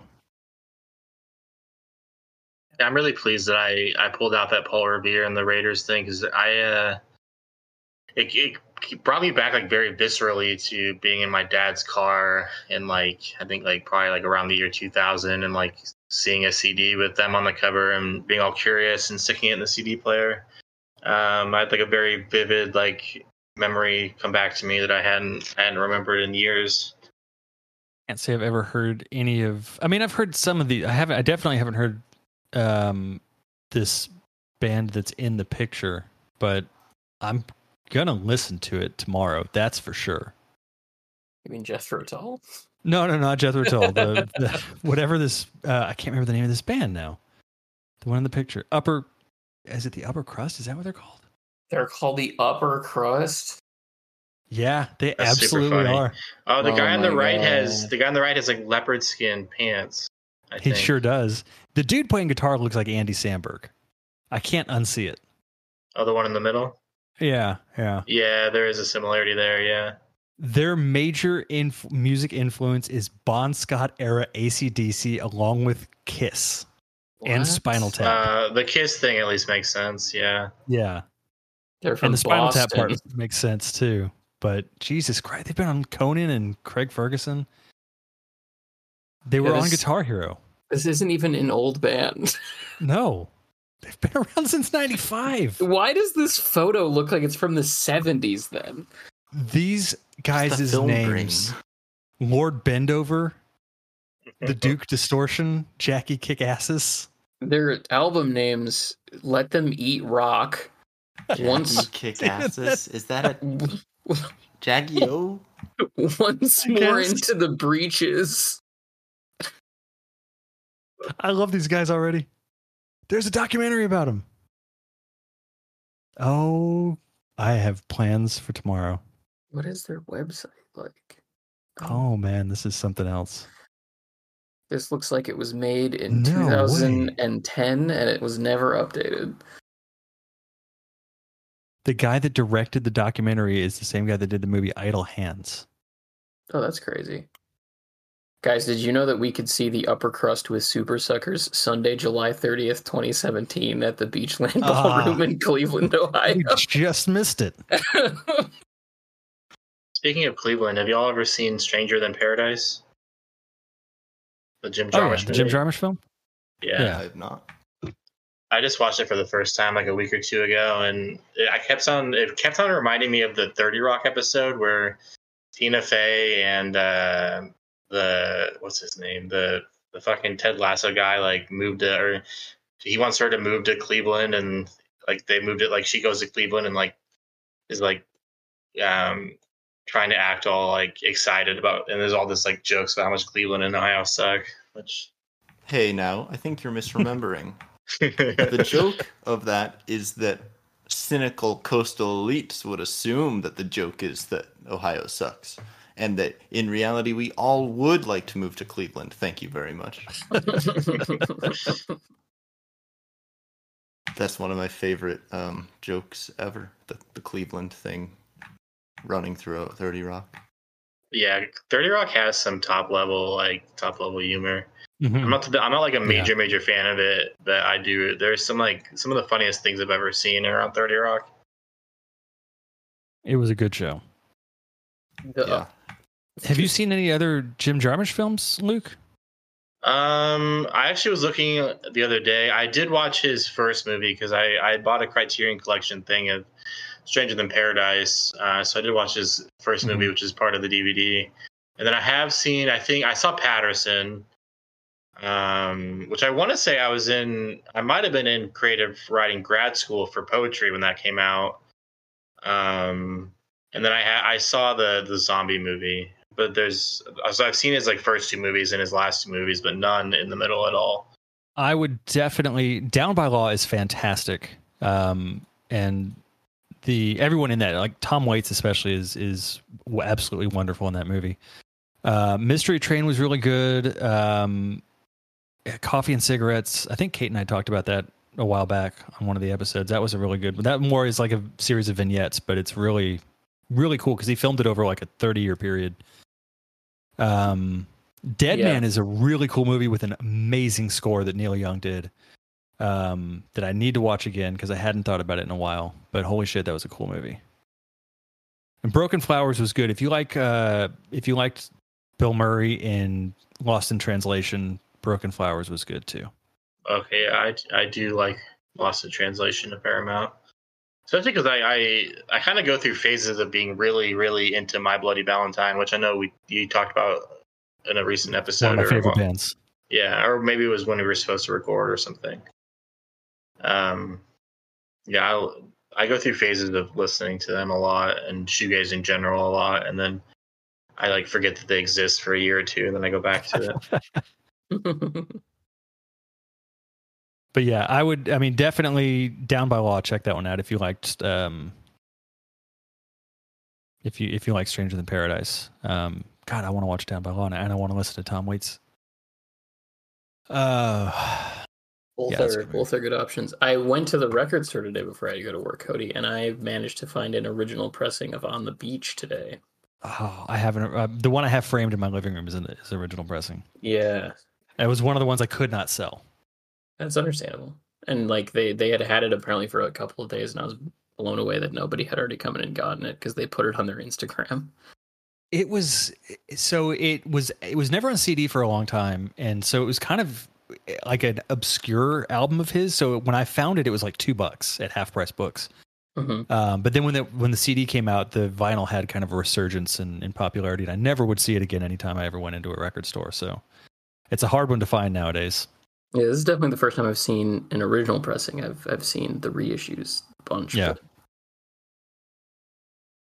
Yeah, I got that, and then I also, speaking of Pinch On, got a Country Joe and the Fish record as well, which is what Shasta Faye Hepworth used to wear shirts for all the time. That was one of the band names that I 100% just assumed was made up. Nope, they're a really great psychedelic rock band from the late 60s. They're really cool. To know. They played at Woodstock. But I can definitely see why you'd hear that and be like, that can't be real. Well, I mean, in that book especially, all the different fake band names. Right, yeah. Mm-hmm. And I think the most Pinchonian band name that isn't in a Pinch-On book is probably the String Cheese Incident. I feel like that feels like something that should be in a Pinch-On book. Toad the Wet Sprocket would get a vote, but that was directly taken from Monty Python, which is Pinch-On-esque in itself. So yeah, true. Speaking of Inherent Vice, I recently resubscribed to the Death Is Just Around the Corner Patreon account, and he does like a 2 hour long episode about the book and movie Inherent Vice that came out I think 2 weeks ago, which it was a really fun listen. Might have to check that out. Oh, and that reminds me, I have to thank you, Luke. I started listening to Super Context. That's a very good show. Ooh, that It show's is. great. They have some really interesting episodes. Generally I've really enjoyed that show. It was somewhat frustrating that I think it was the same guy, like for their Infinite Jest and then their Gravity's Rainbow episodes. Only one of them had read it. And then it seemed kind of unclear because at the beginning of the episode they talk about that, and then the guy kind of seems to try to act like he has read it or something. I was a little bit confused by that whole thing, but yeah, that's one of my favorite podcasts that I've come across. Yeah, Super I haven't heard of it. Context, you're right. The only one on literature that I've listened to, there were a couple, but the one I listened to more recently was Pale Fire. And I could totally see how one of those hosts' perspectives on art in general might not be conducive to appreciating Finchon enough to read Gravity's Rainbow. Yeah. Their episode on Annihilation is probably my favorite episode of theirs. And it does provide, so I know it's called Super Context, but it does provide some really, really interesting context to that book and to the movie as well. Yeah, that is a pretty good episode of theirs. But I agree with you on the David Foster Wallace Infinite Jest one. I don't remember liking, and I think it was for the same reason you're talking about, where just only one of them read the book, and it was a guy who was like a really big fan of David Foster Wallace a long time ago and isn't anymore. So he had a skewed opinion on it when they recorded it. And then, if I remember right, the Gravity's Rainbow one, like, to Will's point, one of them read it and just hated the entire experience, and the other one met with a literature professor who went through the book with him chapter by chapter, and he talked about it being like the most life-changing experience he ever had reading a book, but then barely talked about his experience with that literature professor for the entire episode, which was disappointing. But yeah, like every other episode that they've done on literature, I've really loved. I'll have to check that out because I have not heard of this podcast, but I'm going through their episodes list and there's a lot of cool stuff in here. Well, it was really funny how I think probably the guy who didn't read Gravity's Rainbow, when they were talking about Pale Fire, just basically got actively offended at the insinuation that it was a postmodern text.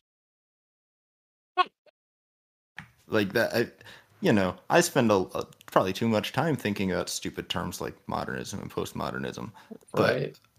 I can't imagine caring that much. It is weird. Been listening to too much Jordan Peterson. I can't remember. There was some book I read recently where I was looking through some reviews of it on Goodreads, or maybe it came up on Bad Reads, the subreddit. But everyone was focusing on like how postmodern it was and how like or maybe it was Crying About 49, where people were talking about how like they'll never read it was a podcast actually. Now that I'm thinking about it, it was a podcast on Spotify that I can't remember what the name of it is. But they had read Crying About 49, and like it seemed like half the time, like half the sentences in the show mentioned the word postmodern in a negative sense. It's just kind of weird how people get so focused on that term as a seemingly like an insult or a slur. I love how many people that I've met, I've had this exact same conversation with, where they go on a rant about postmodernism, and the thing they're complaining about postmodernism not accounting for is the fundamental, concept of postmodern philosophy. Or it's just like, oh, they're not taking into account perspectivism. It really seems like in the modern era, the amount of people who yell about postmodernism for one reason or another have really all turned into people basically saying, I don't know what pornography is, but I know what it is. I know what it looks like when I see it. Except they all happen to have different degrees of blindfolds on. like none of them actually have the ability to tell what they're talking about. Yeah, I'm gonna blame Jordan Peterson. I think that's a good one. I think that's fair. Blame him for just about anything. Yeah, entirely reasonable person to blame for that. Because like there are some valid critiques to make of postmodernism. David Foster Wallace made them in the 90s, but none of those are substantive to what people now are yelling about at all. What you're saying that the problem of postmodernism is not the problem of the lack of God in everyday life? No, I don't. I don't think so. I do think that it does have to do with neo crypto Marxism, though. Yeah, absolutely. And all of the people at the Frankfurt School that just got together and were like, "How can we just fundamentally fuck up the world?" That was a real conversation that happened between a bunch of mostly Jewish people. The recent, like, I don't know what happened. I missed something. Usually I don't miss these kinds of things. What happened recently that put the Frankfurt School into the alt-right's language? That's your old boy JP, Jordan Peterson. He do that? Yep. Yeah, he did. Okay.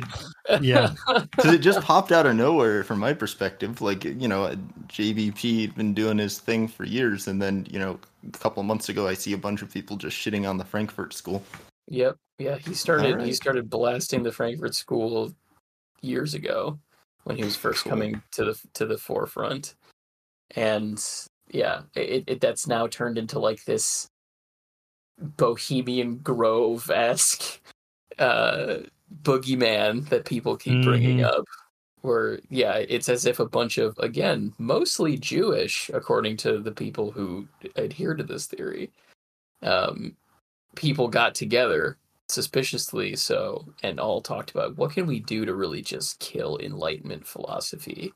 Let's come up with postmodernism. So come up with a whole cloth right here.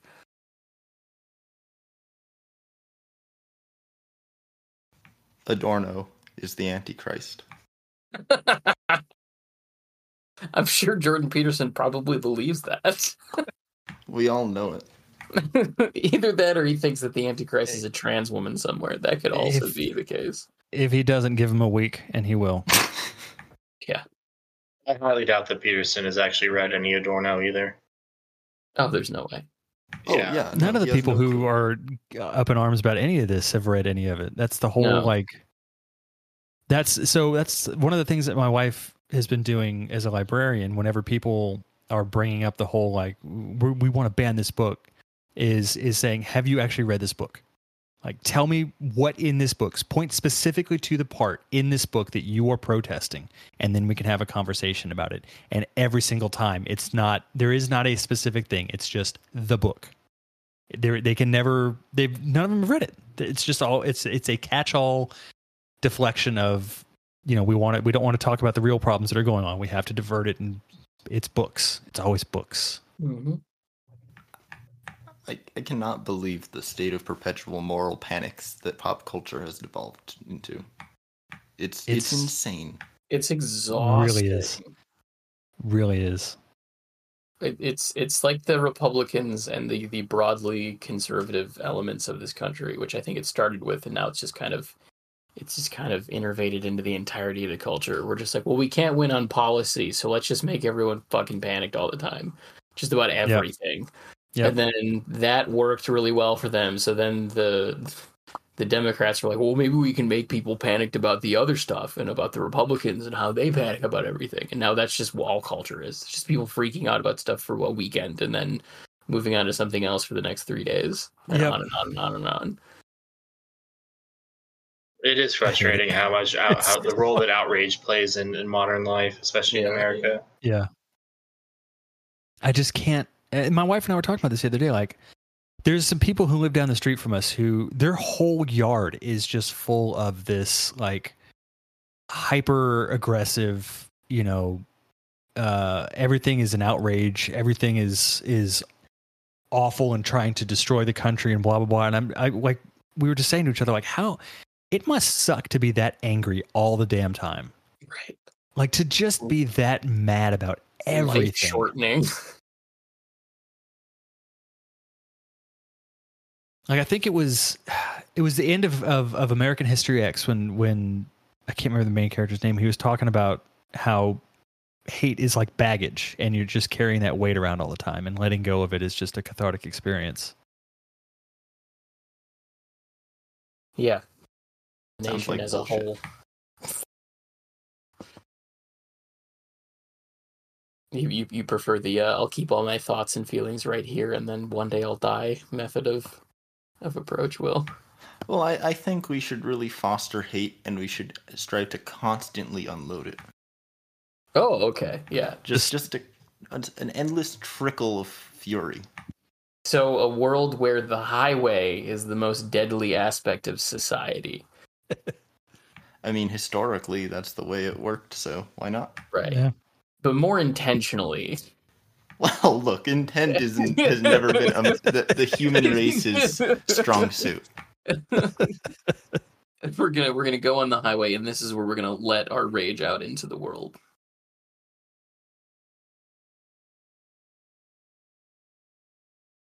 Yeah, no, I don't. I mean, you look. It sounds like you're trying to make a joke, but no, yeah, exactly.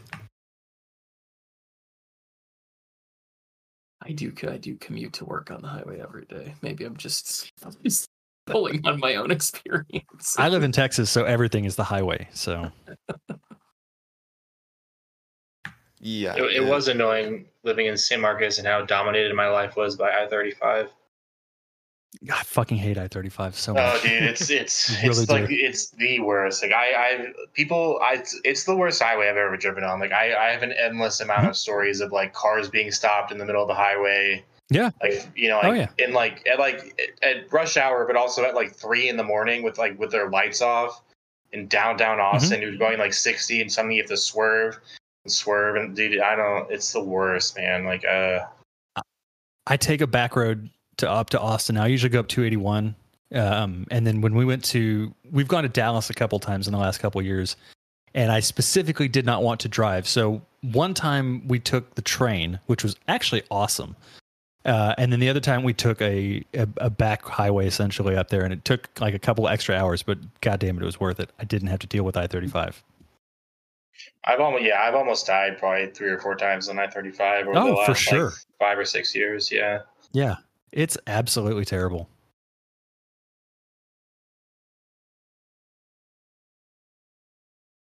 So it sounds like what you're saying is my dream has been achieved. Yeah, just take a trip up by 35. Start in San Antonio and just go north, and you'll get it. It's fucking terrible. See, the problem is we can't have it localized to Texas. We need an I-35 everywhere in order. It runs all the way up to Canada. Yeah, but that's only a few states. We need an all 50 in order to really bring to fore the world would like to bring about. I've heard about there's a thing where like I think it was like one of the Texas legislators like had a dream about a superhighway going through Texas, and like tried to like make it happen where it's like the highways in Houston where it's like like 8 lanes on each side and like all this stuff. Which, dude, like, I don't know, the amount of drugs that would come up from Mexico, like, on that highway would be, like, ridiculous. Because there's already a bunch on 35 anyway, but, like, Texan legislators. I had to verify. I have driven on I-35 East twice. Yeah, no, it sucks. It's terrible. It's garbage. It seems to really, like, amplify at the point where South Austin kind of starts. There's like this bubble that exists on 35 that I can't explain, but I have never experienced good traffic. I'm thinking about this now. I did almost die the last time I was on 35 and had a near-death experience. A goddamn power line fell literally 2 seconds after we crossed under it. We were going up to Dallas for a concert, and no joke, like we crossed over this, we passed a power line, and immediately after we passed it, it sparked and fell right into the highway. Terrifying. Yeah. The only time that I've ever quote enjoyed end quote being on I-35 was during the pandemic. I bet it was nice. Yeah. Oh yeah, because you'd see people driving like 80 to 90 on the highway, passing a cop. Cop gives no fucks. Yep. Like That sounds not. about right. That was really the only issues, people going ridiculous speeds. But like I could make it from San Marcos to downtown San Antonio in like 35, 40 minutes without really trying. Well, Usually that takes at least about an hour. With no one must else be on nice. the road, the fact that there are no lines painted or there's no signage, that issue is gone. The Autobahn. Yeah. I'm not joking, by the way, Kate. No, I know you're not. There's no street lines. It's a strange choice on like a 6-lane highway. I'm still just trying to get over the inherent absurdity of Luke's statement of a Texas legislator woke up one day from a dream of an 8-lane superhighway. That is Texas for you, though. Like that is. It Texas. really is. It's the most Texas thing I've ever heard. Yeah, that's exactly what I was thinking. Like the fact that it was a dream, the fact he's like a mega Christian dude, like I'm sure he thought it like came from God, Like, just dude, I don't. Oh shit! It was Rick Perry. I'm reading about it right now. Beautiful. I didn't realize it was goddamn Rick Perry. It was that good old dickhead, Ricky Rick Perry. P. That makes so much fucking sense. Oh, that's even better. Of course, that's what Rick Perry's dreaming about. The Trans-Texas Corridor was first proposed by Texas Governor Rick Perry in 2002. It consisted of a 1,200-foot wide highway that also carried utilities such as electricity, petroleum, and water, as well as railway track and fiber optic cables. If that's not a fucking Republican fever dream, I don't know what is. It's like the most cyberpunk thing I've heard that has come out of Texas. Well, it's incredibly Republican because of the 8-lane highway. Yeah. But the whole concept of it is kind of the encapsulation of late 20th century U.S. politics. Let's build a superhighway and just set it on fire, and everyone can drive through it. Let's put all of our eggs in one basket, and let's lay some more eggs to fill the basket with. Right. Yeah. This is the one bill I'm going to pass this year, so I need to make sure everything on my legislative priority list is on it. Everyone who lives off of this interstate will be able to have blazing fast internet. Yeah. You can just plug an Ethernet cable into the underside of the highway. Hey, almost people would love that, though, so I doubt that would happen. Yeah, that's for sure. Oh my god. 1,200 foot wide, 8 lanes, super highway. I can't wrap my head around that. That carries utilities. That, I think, is the craziest part about that. You want exposed utility lines just out in the air? Mm-hmm. Mm-hmm. Even if you want them under a road. Doesn't make any more sense. No. And gas lines, because nothing could go wrong with that. No, you couldn't Next to electric. If you were a terrorist, you couldn't just shoot a gas line and blow up a portion of the 1,200 8-lane superhighway. Just redline your car and drive into the side. Really? Yeah. This person was the Department of Energy cabinet chair for Donald Trump. That was my favorite appointment. I can't begin to express the amount of disdain I have for Texas politicians is it. Oh, God. It was almost as good as Ben Carson as Health and Human Services Secretary. Yeah. No, he was Housing and Urban Development. Oh, you're right. Even crazier. Genuinely much dumber. Health and Human Services kind of would have made sense because he was a surgeon. Instead, he was put in charge of HUD. God, I forgot about that. And Rick Perry, with his genius infrastructure plans, is sidelined and shoved over in the EPA. He could have made the Texas Trans Corridor happen. I'm pretty sure Rick Perry was asked what the EPA did whenever he was running for president, and he said he didn't know. He did. He 100% did. Yeah, and then Trump made him head of the EPA. Yeah. And it's because of that we have Greg Abbott now. So I was thinking about this the other day, or maybe it was today. I don't know if I can handle another like Trump election cycle thing going on. It's so much in this country, dude. Election years are hell. Mm-hmm. So bad. I have friends that moved over to Scotland in like 2007, I think. And I am so envious of them. I just, because like I've tried to get international spots like through the bank, and it's like they don't want anybody from this country, and I don't blame them. So as a young single guy, I am considering moving to the Faroe Islands, Svalbard, or the Orkneys, all of which are municipalities which will pay young people to move there. Faroe Islands, I would love to go there. But then you are literally on a rock in the middle of nowhere. Svalbard in particular is a tough sell. Yeah, I think I could handle it, but I don't want to, you know? Well, the Faroe Islands, like you got Iceland is like a stone's throw away. They like everybody. That's true. And reading the Ice Shirt, it's really making Iceland and the whole surrounding region sound pretty idyllic. You could go work at the Global Seed Vault, Will. That's in Svalbard. I think you kind of need to be like an ecologist to do that. I think so, It's pretty high stakes up there. Like if you know, I go in there and contaminate something, humanity may die. Well, we're already on that track anyway. True. So.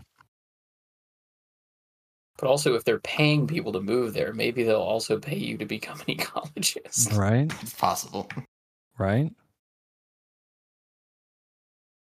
Although I do think they're paying people to move there because I think you mostly will live off of canned herring and expect no electricity. Yeah. Or if you go to Iceland, you can have what is it, Hakarl, the fermented shark meat that they have. Yeah. I think as part of that Faroe Islands program, because I remember looking this up once, they'll pay you to just watch sheep. Like that's a job the government will give you. You just monitor their sheep population and make sure not too many of them die. Shepherding is hardcore. It is. See, but it's not shepherding. It's just counting. There were 30 yesterday. There's 30 today. I did a good job. They literally call it the Sheep View program. I'm looking at it right now. It's not even like taking care of them necessarily. You're just taking a look. Oh my God, I'll do it. Can I take my family? Oh, that's a good question. They have National Library there. My wife could do that. There you go. I got to sign up for this. The Faroe Islands tourism site does properly implement GDPR-aware cookie stuff.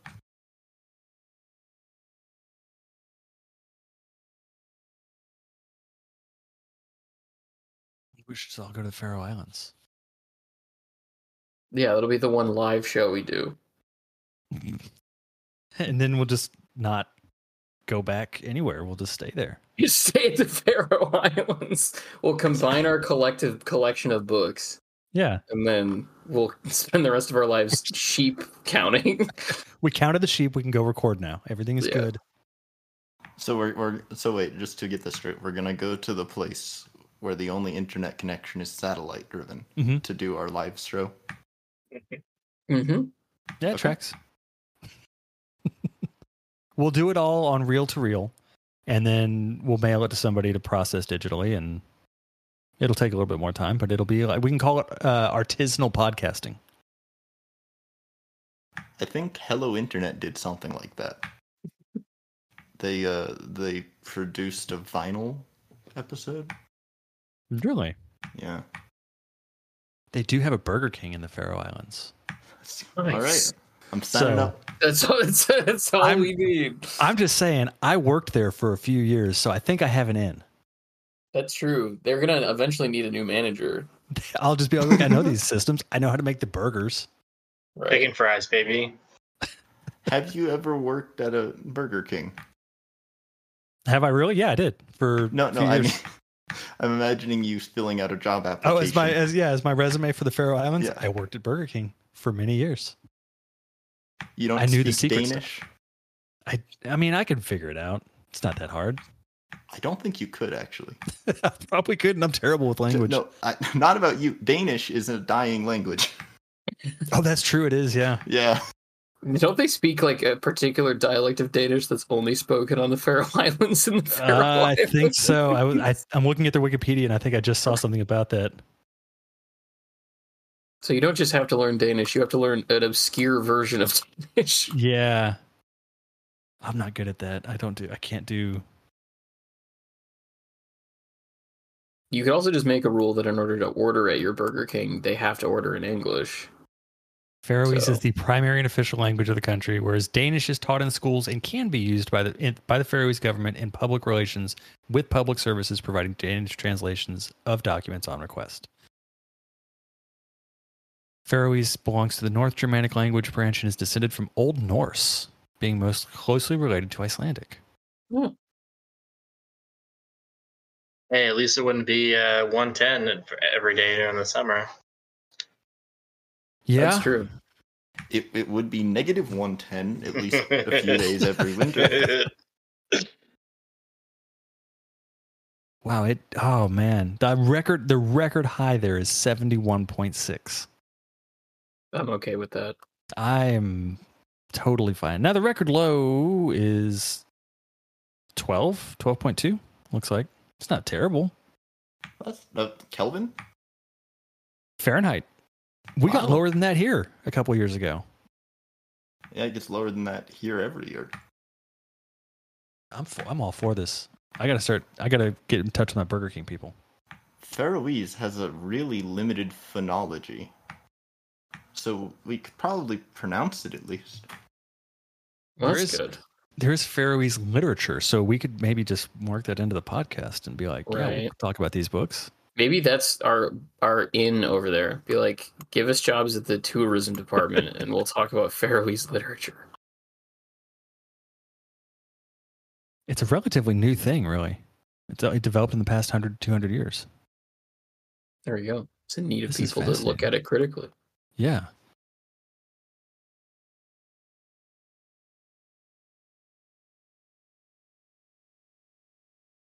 Well, speaking of which, are you guys reading anything interesting right now?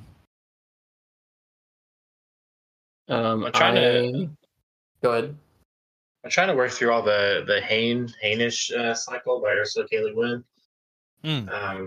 I bought because there's a Library of America. There's a 2-volume set of all of the Hainish stuff, and I've read a lot of it already. But I bought the second volume of it because it's all the Half Price Books had, and I was going to return it today, but then I didn't finish it in time. And I looked it up online, and it's about the same price to either buy that or buy like the books I would need. I'm trying to do that. I was taking a break from the Illuminatus stuff, but I'll probably go back to it. But yeah, I really enjoy Ursula K. Le Guin a lot. She's one of my probably favorite sci-fi authors. Yeah, I actually just picked up Left Hand of Darkness from the library. I haven't read that in a long, long time. So That was my intro to her. I just finished The Black Tongue Thief by Christopher Buehlman. That was really good. I read one of his other books that was way darker than Black Tongue Thief, but was still really good. Black Tongue Thief was like a good mix of grimdark fantasy and humor. He has a side job at Renfests as an insulter, so a lot of that I felt in that book particularly. It was a fun book. Like for a dark fantasy, it was really well done.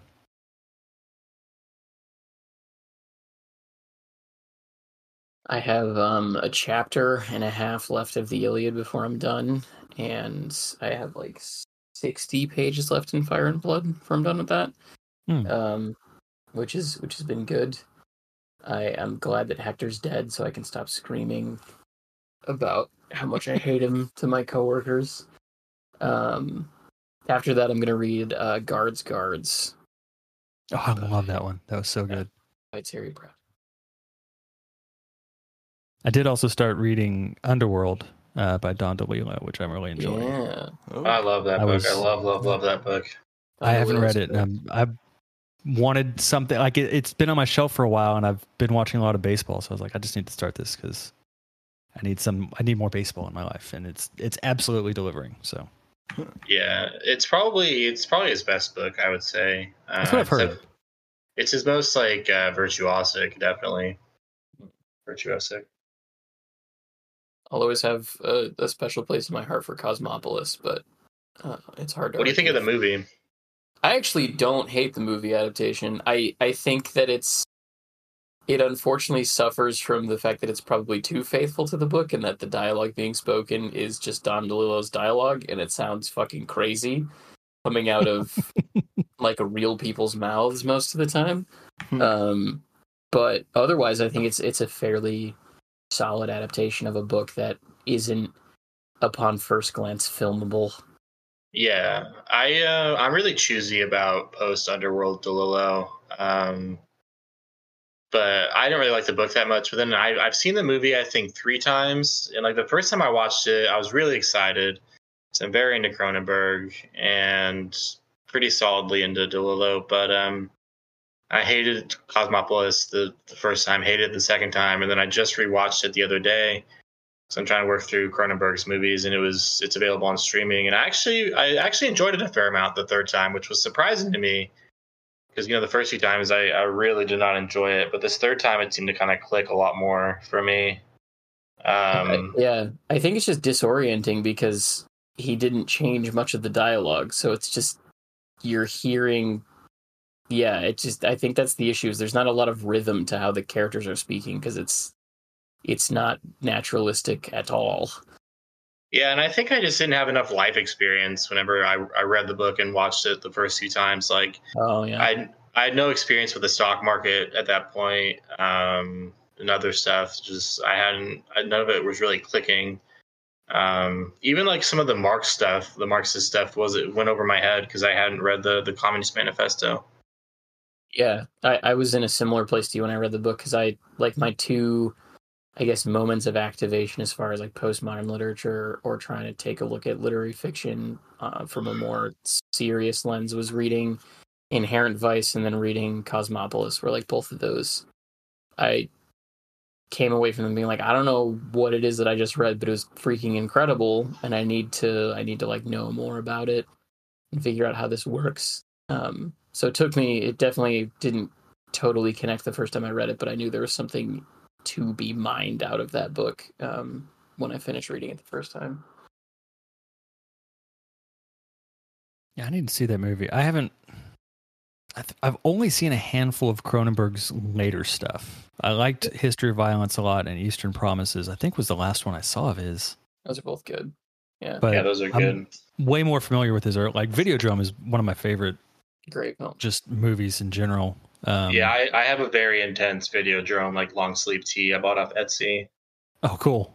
Yeah, I might send you a pic on the group chat because I'm really proud of it.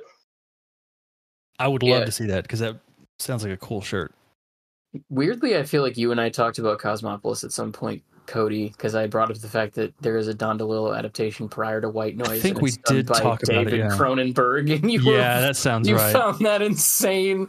Which DeLillo also wrote a movie called Game 6 that I used to own. I owned it on DVD in college because I was very, very into DeLillo in college. And I ended up getting rid of the DVD, like selling it. But yeah, it is definitely super odd to see. I remember that movie. Yeah, it's a really weird movie. It didn't click with me then. I want to watch it, but it's not easy to find. Michael Keaton was in that, right? Yes, and you Robert are Downey correct. Jr. Okay, hold on. I gotta look this up. Yeah. Oh my. Okay, yeah. And Yola Tango did the score for it. I remember that. Actually, I didn't know who they were at that time, so I don't know. But yeah, I remember. I feel like I saw this when it came out, and I never watched it again.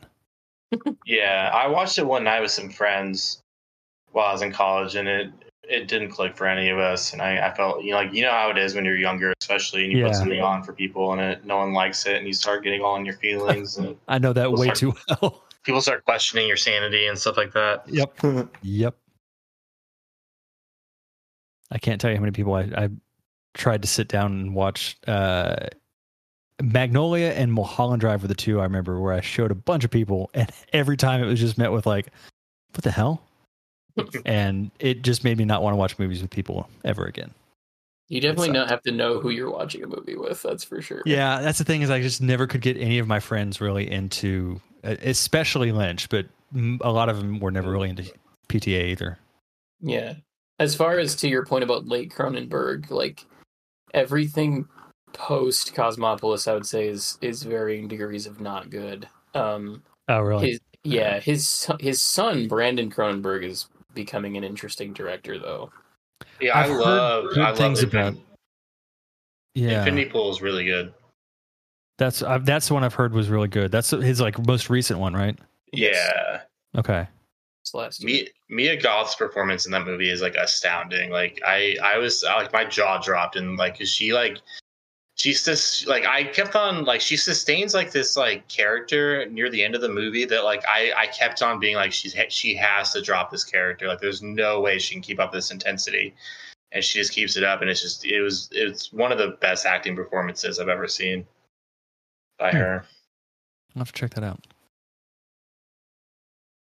Yeah, I mean, people always act like it's ridiculous that, like, look, when you really love a movie, it just hurts when you put it on and nobody respects it enough to give it a fair chance.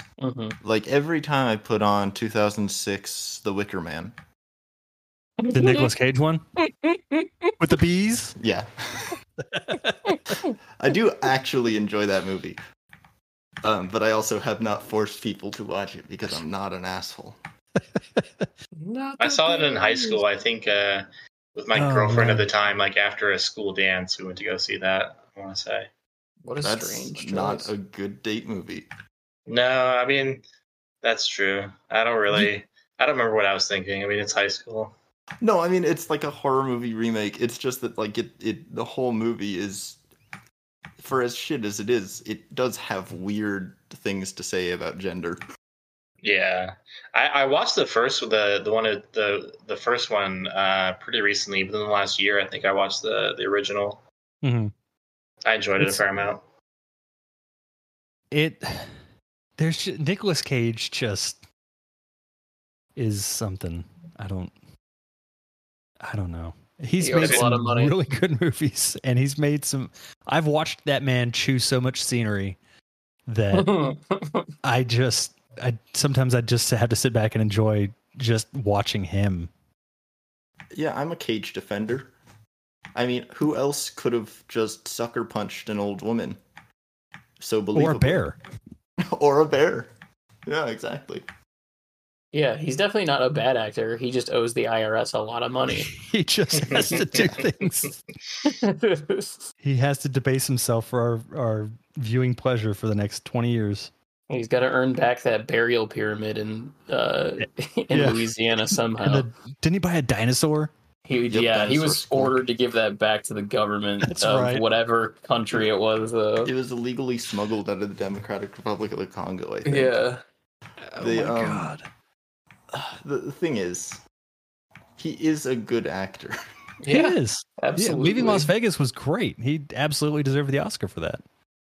I really love his performance in the movie Joe, which is an underseen film of his, but it's an adaptation of a book of the same name. That was when he was doing only direct-to-DVD stuff for a while, so that was like a breath of fresh air when I got a chance to see that movie. But yeah, he's so good. He was great in Pig. That was another recent one. Yeah. He's able to do camp as well because the Unbearable Weight of Massive Talent is great. We watched the first National Treasure because we wanted to show our kids, and it's a fun dumbass movie, but and the same with like I will defend The Rock until I die.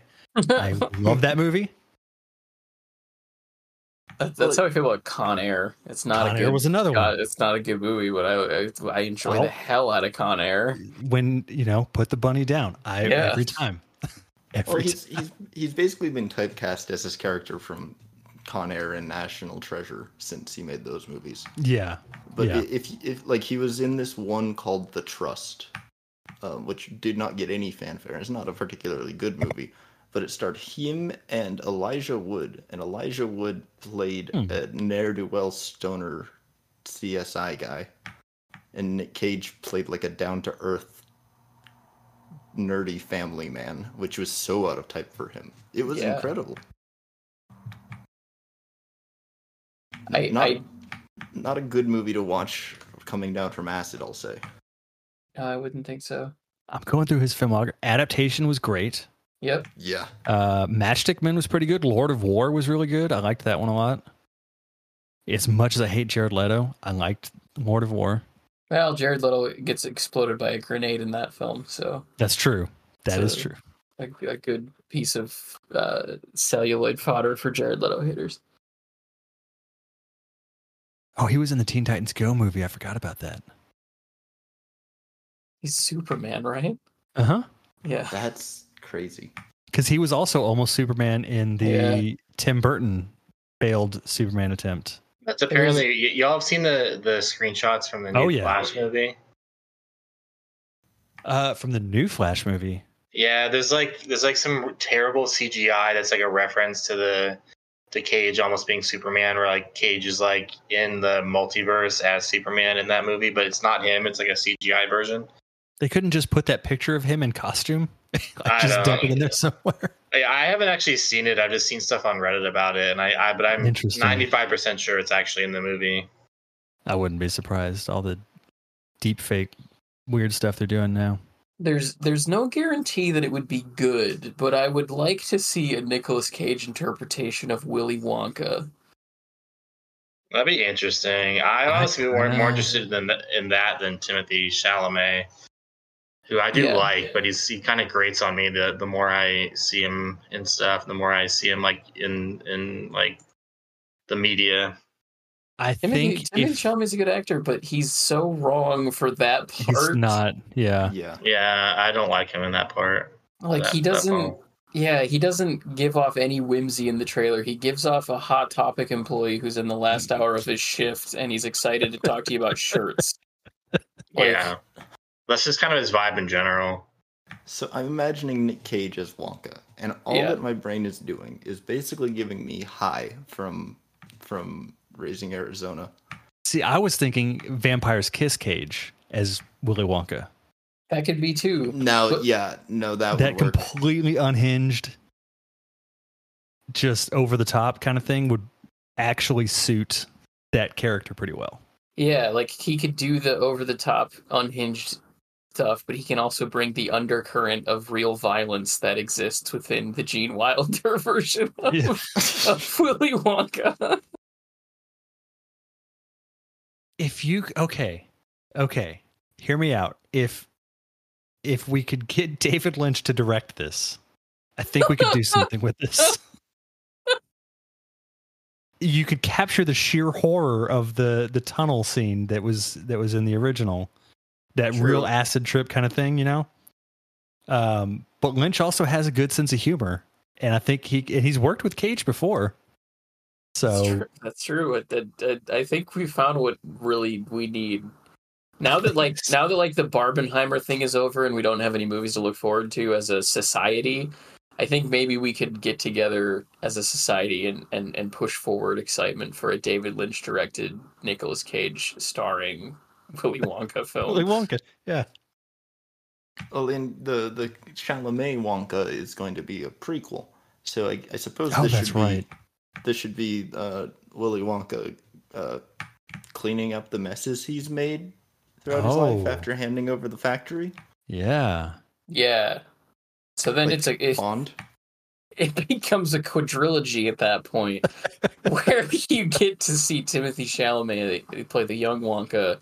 You get to see fucking Johnny Depp play a middle-ish aged Wonka, And then you get to watch Gene Wilder, and then you get to watch Nicolas Cage. I'm so in favor of this happening. All right, let's get writing. Start writing some letters. There's a writer's strike on though, so it's going to take a while.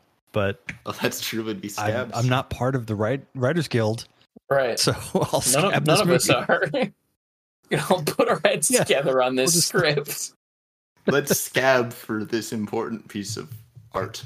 And look, A24 still has access to SAG because they're complying with the union's demands. So therefore, if we could get A24 to get David Lynch to do it, I think if anyone's going to release this movie, A24 might be the right place for it.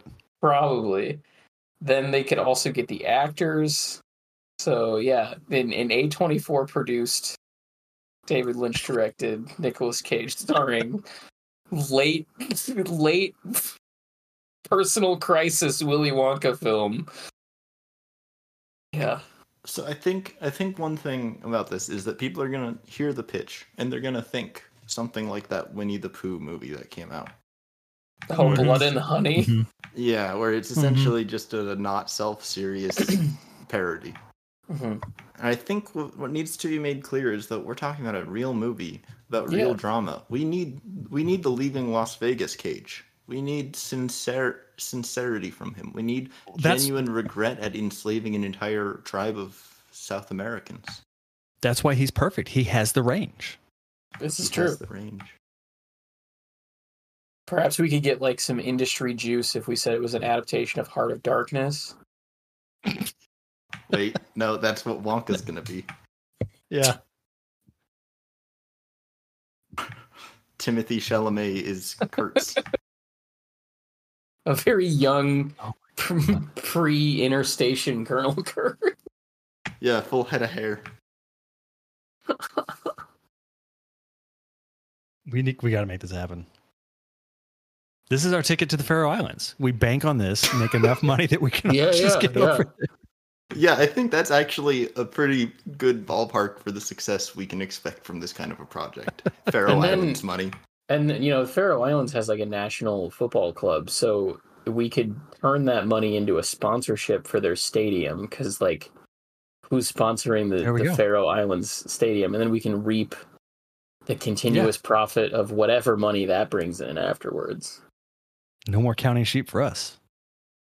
Right. Yeah, but then Klaus Thorsen will probably kill us for taking his ad spot for his herring. I was going to say drywall business, but he could probably do herring as well. Drywall, herring, he's a handy man. Klaus Thorsen. I feel like we should include this at the end of the episode so that if we have any Faroe Islands based listeners, they can. You know what? I did not ever stop the recording. I'm just realizing. So guess what's going in? I was thinking about that. What parts of this are going to make it in or not? Or the not, whole movie. Or, the whole movie. TM. This is our movie. This is we just wrote our meal ticket, guys. I think so. Our herring ticket. Yep. Well, all of our meals will be herring going forward, so. Herring and unctuous sheep fat. And Burger King. And Burger to break the monotony, obviously. I'm tired of herring. Let's go get a Whopper. You could have 2 days of each food and then a fast day just to recover. Are we sure that Faroese Burger King's burgers are not made out of herring? I genuinely don't know. Oh, I gotta Google this now to see if there's a website for that. That is one thing I've experienced in Europe is like burgers that the meat is like more than half like soy. They have a website on, or there's a thing on Faroe Islands website. I'm trying to bring it up. Oh, they're closed right now. It's the only Burger King in the Faroe Islands, in case you thought there might be more than one.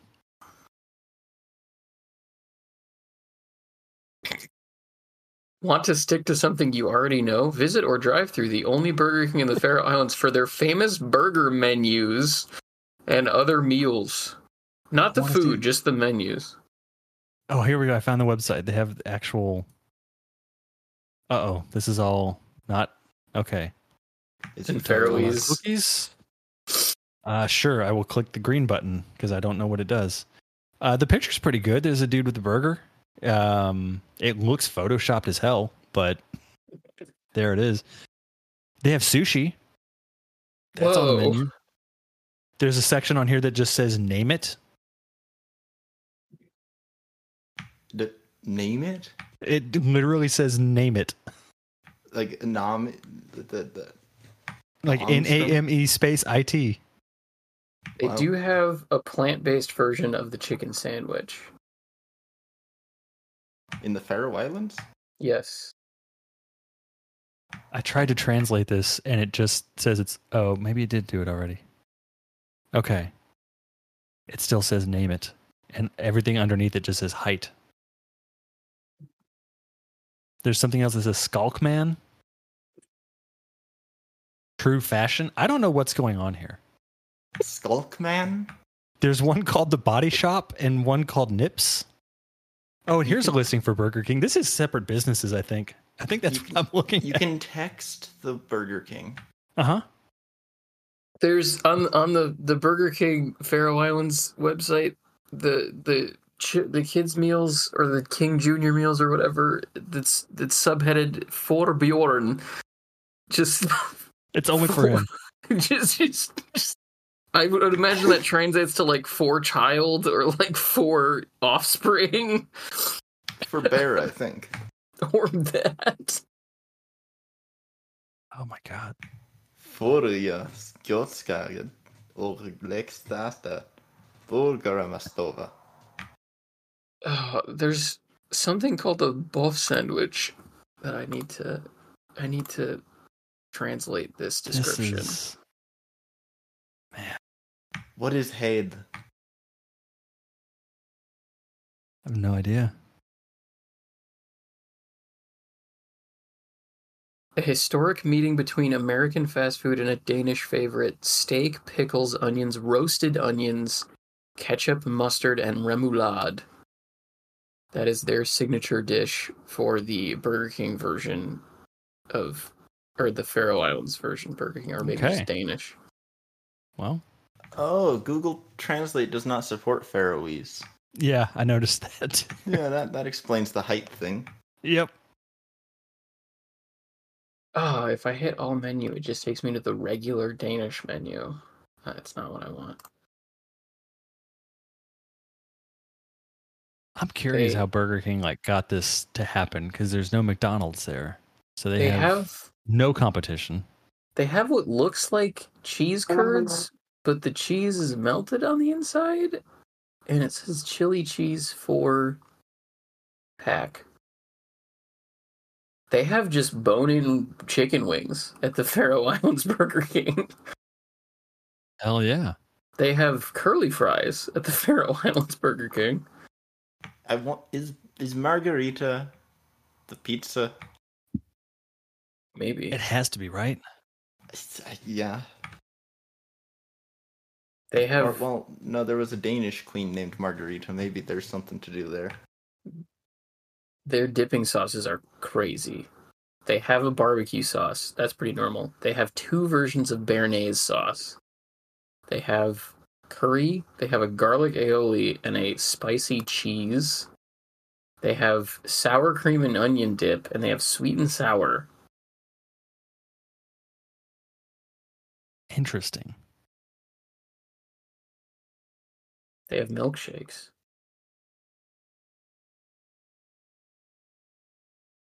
They also have skilling. Nice.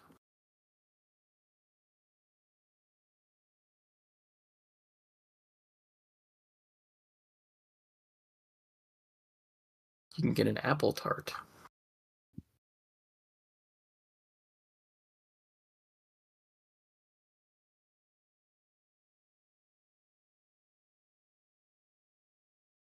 They have a fish sandwich. Does Burger King normally have a fish sandwich? I feel like they don't. Mm-hmm.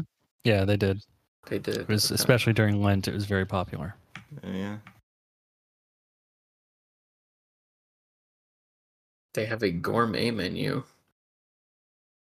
Ooh. The Gourmet Grill Barbecue Cheeseburger. I can't read Danish, so I'm going to have to put this in and translate. I honestly do not trust a gourmet Burger King menu. But it's well, not you shouldn't. American. I feel a little bit better about it not being an American version. See, here's the thing. I trust McDonald's outside of the US to be better. Yeah. I trust Burger King to be worse. I have been to the Burger King in London, and it's different, but it wasn't worse. I wouldn't say it was better. It was on par, if anything. Maybe slightly worse. I had McDonald's in Morocco, and it was exactly the same. Nice. Which, yeah, right? Safe choice. Well, nothing else was open, so. The description of the Burger King's Gourmet Grill Barbecue is: make your taste buds explode with Burger King's Gourmet Grill Barbecue. Savor every bite of the succulent, flame-grilled premium beef, grilled to perfection and served with bacon slices, creamy mayo, roasted onions, fresh lettuce, juicy tomatoes, and cheese, all wrapped up in a soft bistro bun. It's the ultimate burger experience you won't want to miss. See, what about that sounds unappealing, Will? Well, frankly, Fair it's point. the choice of the phrase creamy mayonnaise.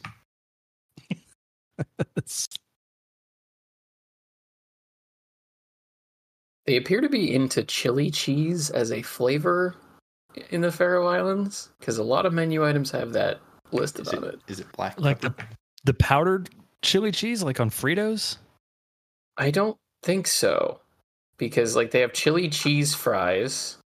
They have Also actual chili, which, okay. Yeah, they have like a chili cheese burger. They have a chili cheese chicken sandwich. They have a chili cheeseburger. They have a chili cheese Whopper. And then they have these like weird deep fried cheese curds, but filled with chili cheese instead of a cheese curd.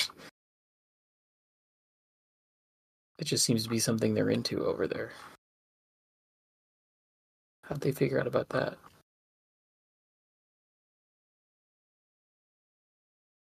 I don't know. Maybe enough Americans have moved there to watch sheep. Or showed up and Brought over- demanded that.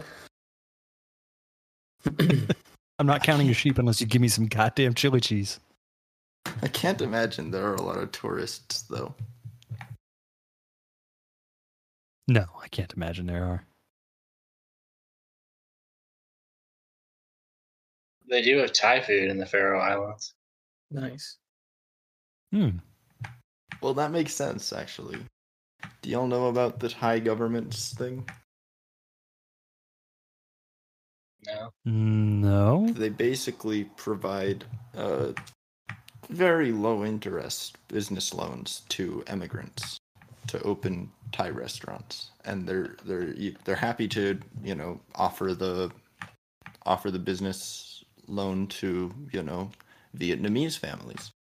That's why a lot of the time they're like Cambodian or Laotian or Vietnamese people running Thai restaurants, is because they know that if they contact the Thai government, as long as they just call it Thai food, they'll get some really great financial assistance.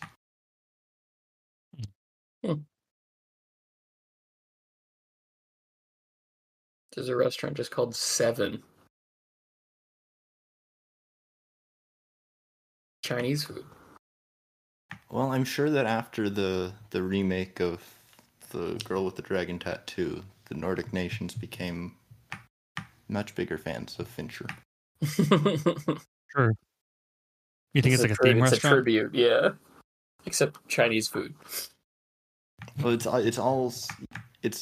the gluttony scene from Seven. Yeah. Oh, I Chinese gotcha. food. Makes sense. They just tie you down to a chair and put you in a shitty basement somewhere. For American tourists. Yeah.